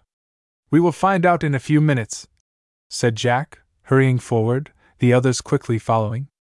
In a short time they came to a little station in the woods, not much more than a shack, by the way, and here they saw Percival and his gang opposed by a number of men of rough appearance, who were talking in loud and angry tones and with threatening gestures. "Hello! I've got to get this!" exclaimed Billy, pointing his camera at the group and giving the bulb a squeeze. "This'll be the second exhibit, trouble on the line. I wonder what it is all about." The arrival of the other party was somewhat of a surprise to the men, and they fell back a pace, Jack hurrying toward Percival and asking, "What is the matter, Dick?" What do these men want? They say that we are going to ruin their farms by running a road through them, replied Percival. I'd like to know where they are. I never heard of any farms through here, nor anyone else. Well, they is, snarled one of the men, a big, rough-looking fellow with a shaggy beard and long hair which seemed not to have been combed in a month. They is farms here and they's trout brooks and pastures and we ain't going to have them ruined by no railroad. You will have to see the company, answered Jack quietly. We are not going to build immediately anyhow. We are only surveying now. The company has given us the right to do this, and if they were going to ruin any farms they would not do it. Where are the farms? I am pretty well acquainted with this section and I don't know of any farms worth mentioning in all of it. We have authority from the railroad to make our surveys and you had better see some of the officers before you make trouble. Dr. Wise also will give you all the information you require. He is with the rest of the boys, about half a mile back. Well, we was told you was going to ruin our farms, and we won't stand fair that. You talk all right, but the first thing we know we'll be druv out o' house and home when all our crops is piled. You should have them in by this time. Who told you that your farms would be ruined? Well, we was told anyhow, and we warn ye that if any damage is done to our farms or crops ye'll have ter suffer for it. We ain't going to be ground under by no groppin' monoly, we ain't, and you're going to know it fust as last. There is no grasping monopoly in it, said Percival impatiently. We have a right from the railroad to make our surveys and we are going to make 'em. I don't believe there is a farm within 10 miles and you don't look like farmers. Send someone back for the doctor, Dick, said Jack, who saw that his friend's words had angered the men. Who told you that we were going to ruin your farms? He added, turning directly to the big man. I don't have to tell ye, blustered the other. I know what railroads is and we ain't going to have none on 'em rooting up our land, and if ye sot up any o' them machines here we're going ter, hi! Don't shoot! Billy Manners had suddenly turned his camera upon the fellow, considering him a good subject for a picture, and was just about to squeeze the bulb when the man caught sight of him and sprang back. Ah! Keep still! Cried Billy in disgust. You've spoiled the picture. It would have been a fine one if you'd kept quiet. I don't want my picture took, growled the big man, falling back among the others. You want to use it Agee and me, that's what. I know you fellers. And ye ain't going to run no railroad, nother. Jack looked around and quickly discovered that young Smith was missing, and at once came to the conclusion that he had gone off to get the doctor so as to settle the dispute about the surveying. If you will wait till we can send for Dr. Wise, he said to the men, he will assure you that we have every right to make the survey, as well as to build the road. Will you send someone, Dick? I will go, said Kenneth Blaisdell, who was one of Percival's party. All right, Ken, go ahead. And the boy set off through the woods, Jack noticing at the same time that 2 of the men slipped away with the evident intention of waylaying him and preventing him from delivering the message to the doctor. I suspected as much, he thought. Well, they don't know that young J.W. has already started.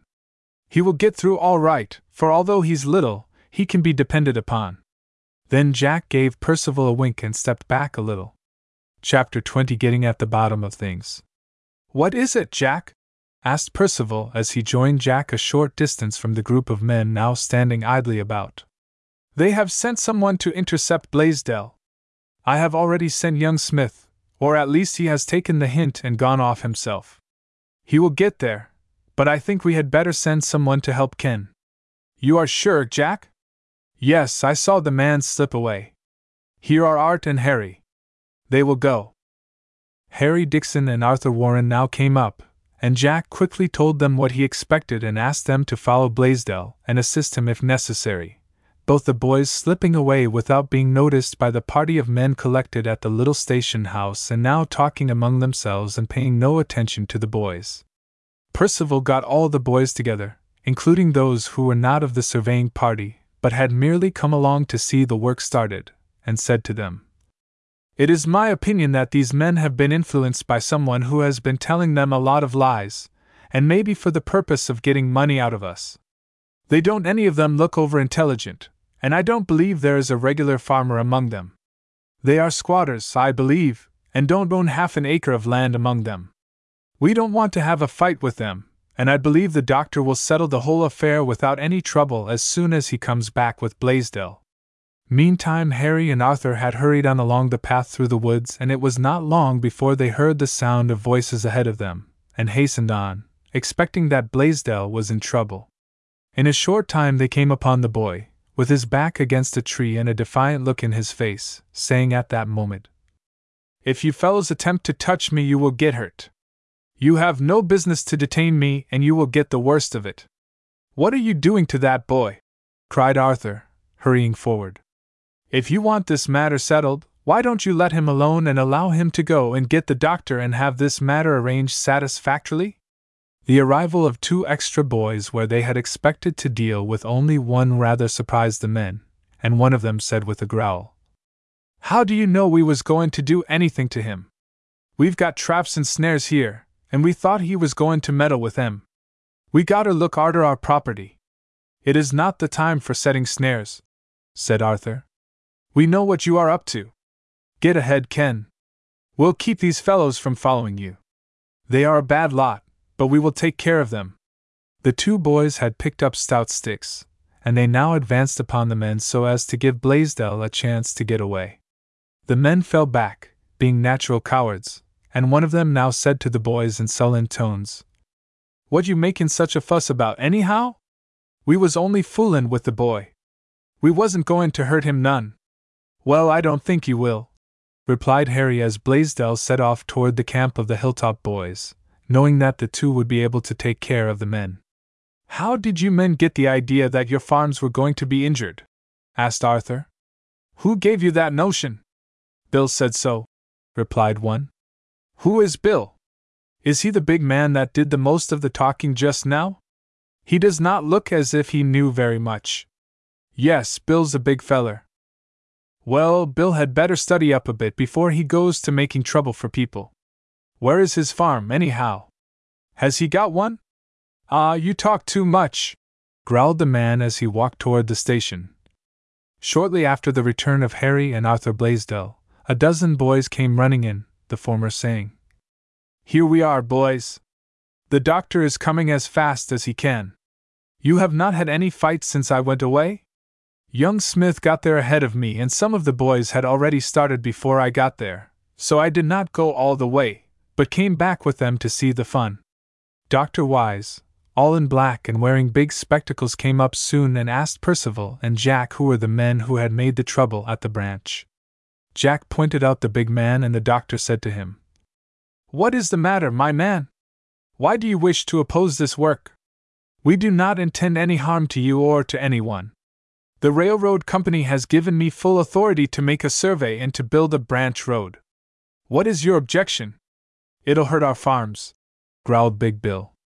"Who told you that?" "Phil Watts, that feller yonder." "How did you learn this, Watts?" asked the doctor. "Jim Jenkins told me." Well, this seems to be all hearsay information," muttered the doctor. "Where is Jenkins? We must learn where he got his information." "Who is Jenkins?" "That's me," said one of the men who had hung back. "And who told you that we were going to hurt your farms by building the branch road?" "I do not know of any farms in this section, and if there were any, it would help rather than injure them by giving you a chance to get your produce to market sooner." "Who told you that it would injure them, Jenkins? I want to get at the bottom of this affair." "Well, I wasn't the only one what was told it," growled Jenkins, glaring around at his companions, "though it's been put up to me as if I started it. Bill Calthorpe heard it as well as me, and so did Phil Watts. We was all told it together."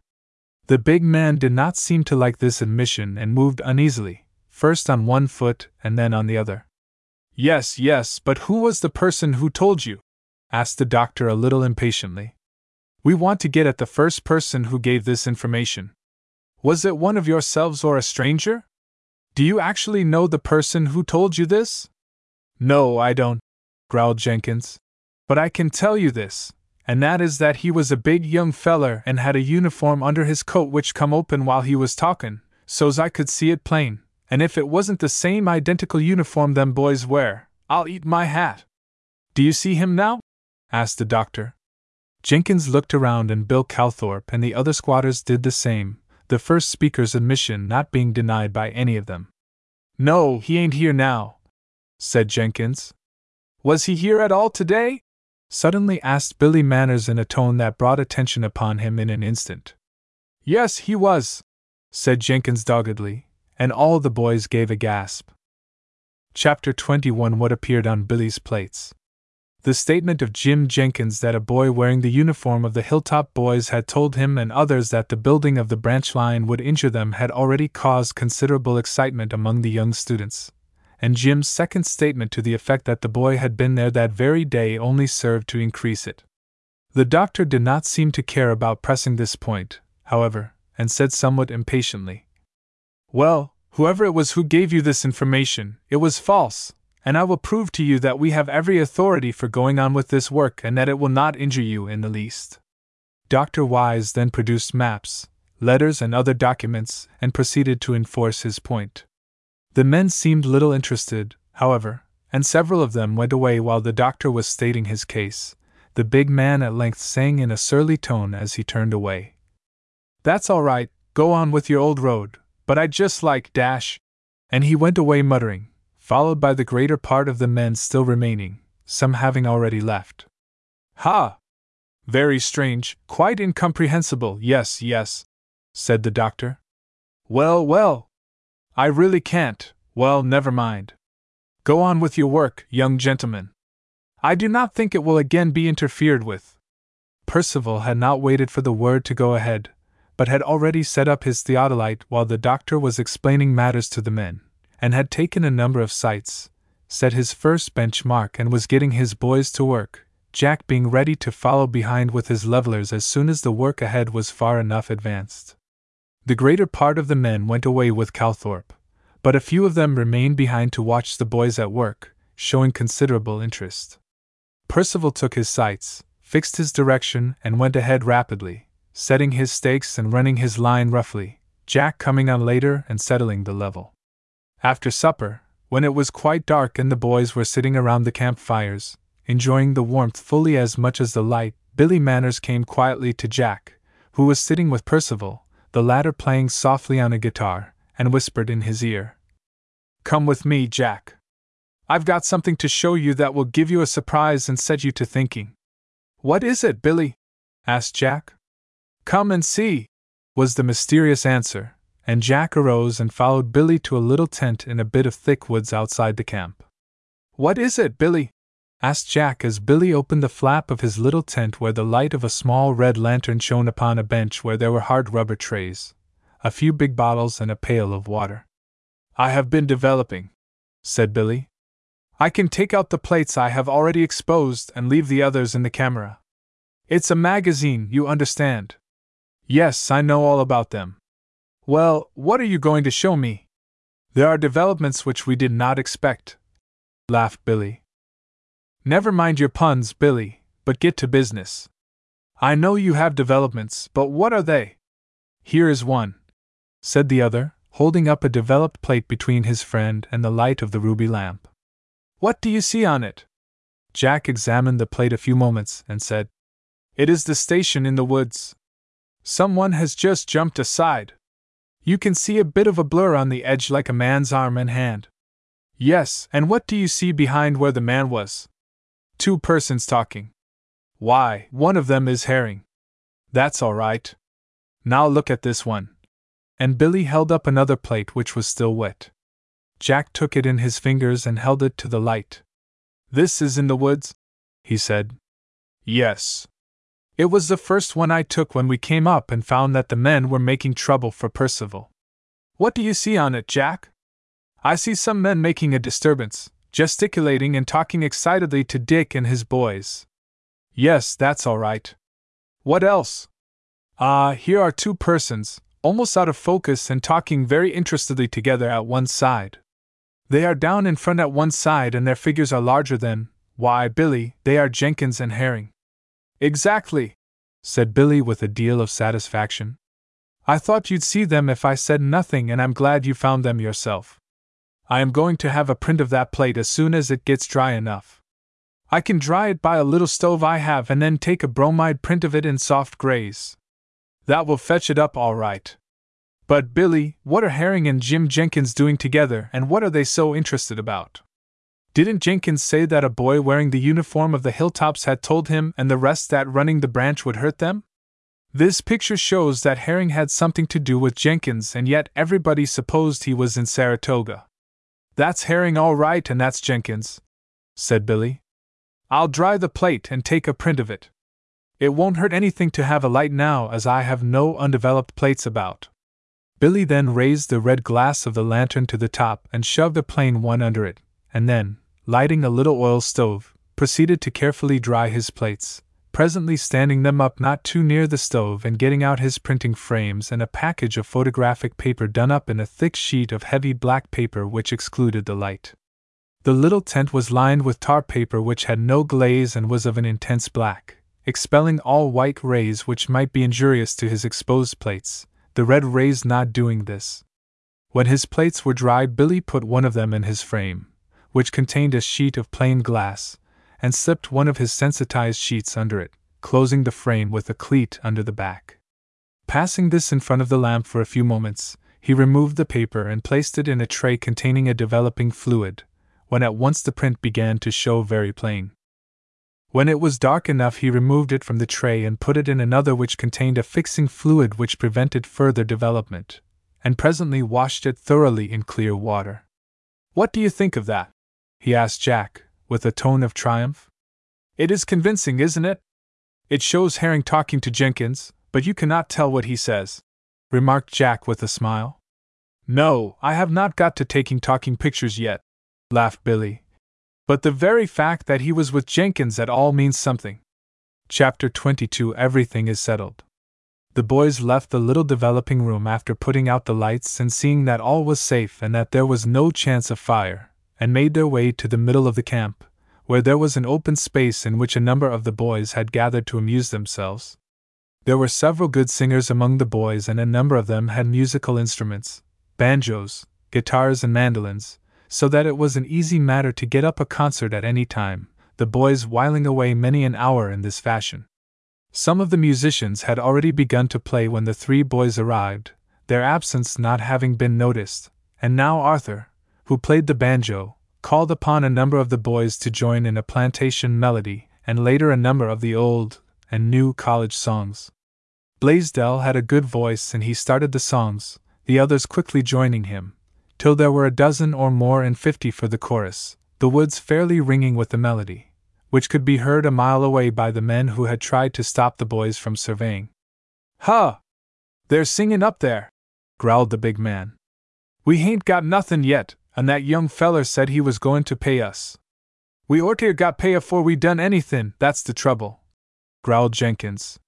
"He was a sneak. Arter promisin' to pay us for makin' trouble, he run away and left us." "Mebbe if we tell the engineers who he is they'll pay us," suggested one of the men. "We gotter get something out o' this." "That's true enough," echoed Calthorpe. "We can't do things for nothing. We gotter make something. I guess if we tell the young feller that we know who it was what sot us agin him, he'll pay us something," added Jenkins. "It don't make no difference to me where I get money, so long as I get it." "O' course not," said a number of the men in a breath. "One feller's money is as good as another feller's." "Let's go down there and see 'em," suggested Calthorpe. "If the feller what hired us won't pay up, we'll get it from some other feller." "That's all right enough, I guess." Half an hour later Bucephalus called Percival to the edge of the camp, telling him that he was wanted, Jack and Billy going with Dick. "Did you want to see me?" he asked, seeing Jenkins and Calthorpe. "Yes, I guess so," stammered Jenkins. "You're at the head of the engineers, ain't ye?" "I am with them," Percival replied. "You are one of the men who tried to stop us, aren't you? You are Jenkins, I believe?" "Yes, that's me. What I wanted to say is this. I know who the feller was what told us we'd be hurt ef the road went through, and mebbe you'd like to know who he is." "I can tell ye, for I know his name and he's one of Dash." "We know who he is," broke in Jack. "And you can tell us nothing." Jenkins seemed a good deal put back by this speech and stammered not a little as he replied. Huh! Yer didn't know who he was this afternoon, 'cause he asked me if I had saw him. Guess ye're only bluffin' and don't know, dash. Look at this, said Jack, suddenly shoving the print he had received from Billy that very evening under the man's nose, there being light enough for him to see it. Do you recognize any one there? By jinks! Exclaimed Jenkins, who recognized his own portrait first of all. You've been talking our pictures to use AG and us. Gimme that! Jenkins tried to snatch the picture as Jack drew it back, but Percival, by a quick movement, threw his hand up and said sharply, No, you don't, my man! We want to keep that picture for evidence. Besides, even if you got it, we can print 100 more of them. Ain't you going to give us anything for telling you who it was? Jenkins asked in a tone of disappointment. No, for you have not told us. But I told you it was one of your fellers this afternoon. You wouldn't ha' known anything about it if I hadn't. Oh, yes, we would, laughed Billy. That picture was already taken when you mentioned the matter, and the minute we saw it we would have known that something was wrong, even if you hadn't said a word. And we ain't going to get nothing? No, said Jack in a tone of decision. You may get what you don't want, though I won't say but that you deserve it all right, laughed Percival. I mean a term in jail. And so this was what you sent to us for, said Jack. You might have known you would get nothing. Come, Dick. Come, Billy. There is no use wasting any more time on these fellows. You look out that we don't go on our own hook and stop your work in the branch, snarled Calthorpe. We can make trouble for you and we, dash. Herring cannot have paid them anything for what they did, remarked Percival as they walked back toward the middle of the camp. That is like him, to promise them something for a service and then forget all about it. I don't believe he ever intended to pay them. That's nothing new for Pete, said Billy. The man or boy who relies on that fellow keeping his word is going to get left. The work was resumed the next morning and progressed rapidly, many of the boys from the camp who were not of the surveying party coming to see how things were getting on. Then, greatly to the disgust of the Hilltoppers, Peter Herring and some of his cronies came along and stopped to watch the surveyors. I thought we would see him before long, Dick, said Jack in a low tone to Percival. He could not stay away. Huh! Surveying, are you? Sneered Herring. Much you know about such things. Fine old railroad you fellows could build. I wouldn't want to ride on it, would you, Pete? Asked Merritt. The only time it would go smooth would be when the cars was off the track. I thought you were at Saratoga, said Percival. So I was, but it was too slow there. So you thought you'd come here and make trouble for us? Huh! I only got here just now. Me and a friend was motoring and heard that there were some surveyors around, and we came to watch them. Then you were not talking to Jenkins and Calthorpe and the other squatters and telling them that we wanted to ruin their farms? Don't know what you're talking about, blustered Herring, but Jack saw him turn color and knew that he had been taken by surprise. Who are Jenkins and Calthorpe? And you have not been anywhere near this place till just now? Asked Jack quietly. No, of course I haven't. I told you I just came. Then how about this? And the boy suddenly thrust the print Billy had taken right under the bully's nose. What were you saying to Jenkins when Billy snapped this? Jenkins said a boy who answered to your description told them that we would ruin their farms. Herring flushed deeply and seemed utterly taken aback, it being clear that he had not suspected the existence of this picture, which was the clearest kind of evidence against him. He tried to snatch it out of Jack's hand, but the boy was too quick for him and drew it back, saying, What were you saying to Jenkins at the time that picture was snapped, Herring? I was telling him that there was no use to bother you about the surveying, growled Herring. Why would I want to get him to trouble you for? It was nothing to me what you did. But just now you said that you had not seen Jenkins and did not know him. This shows that you must have done so, and in fact Jenkins himself said that one of our boys, a big fellow, dash. What do I care what he said? Growled Herring, turning quickly and walking toward the road, followed by his companions. They did not see him again and were not troubled by Jenkins or any of the pretended farmers, the work of surveying going on rapidly after that. At length it was completed to the satisfaction of everyone, and the camp was broken up, the boys dispersing to their several homes.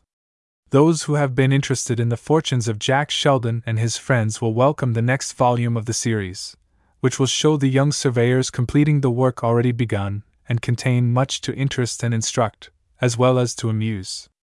Jack spent a part of his vacation with Percival, and when the two parted, Dick said earnestly, "You'll be on hand for the building of the railroad, Jack?" "I certainly will, Dick." The End. End of Project Gutenberg's The Hilltop Boys on the River, by Cyril Burleigh.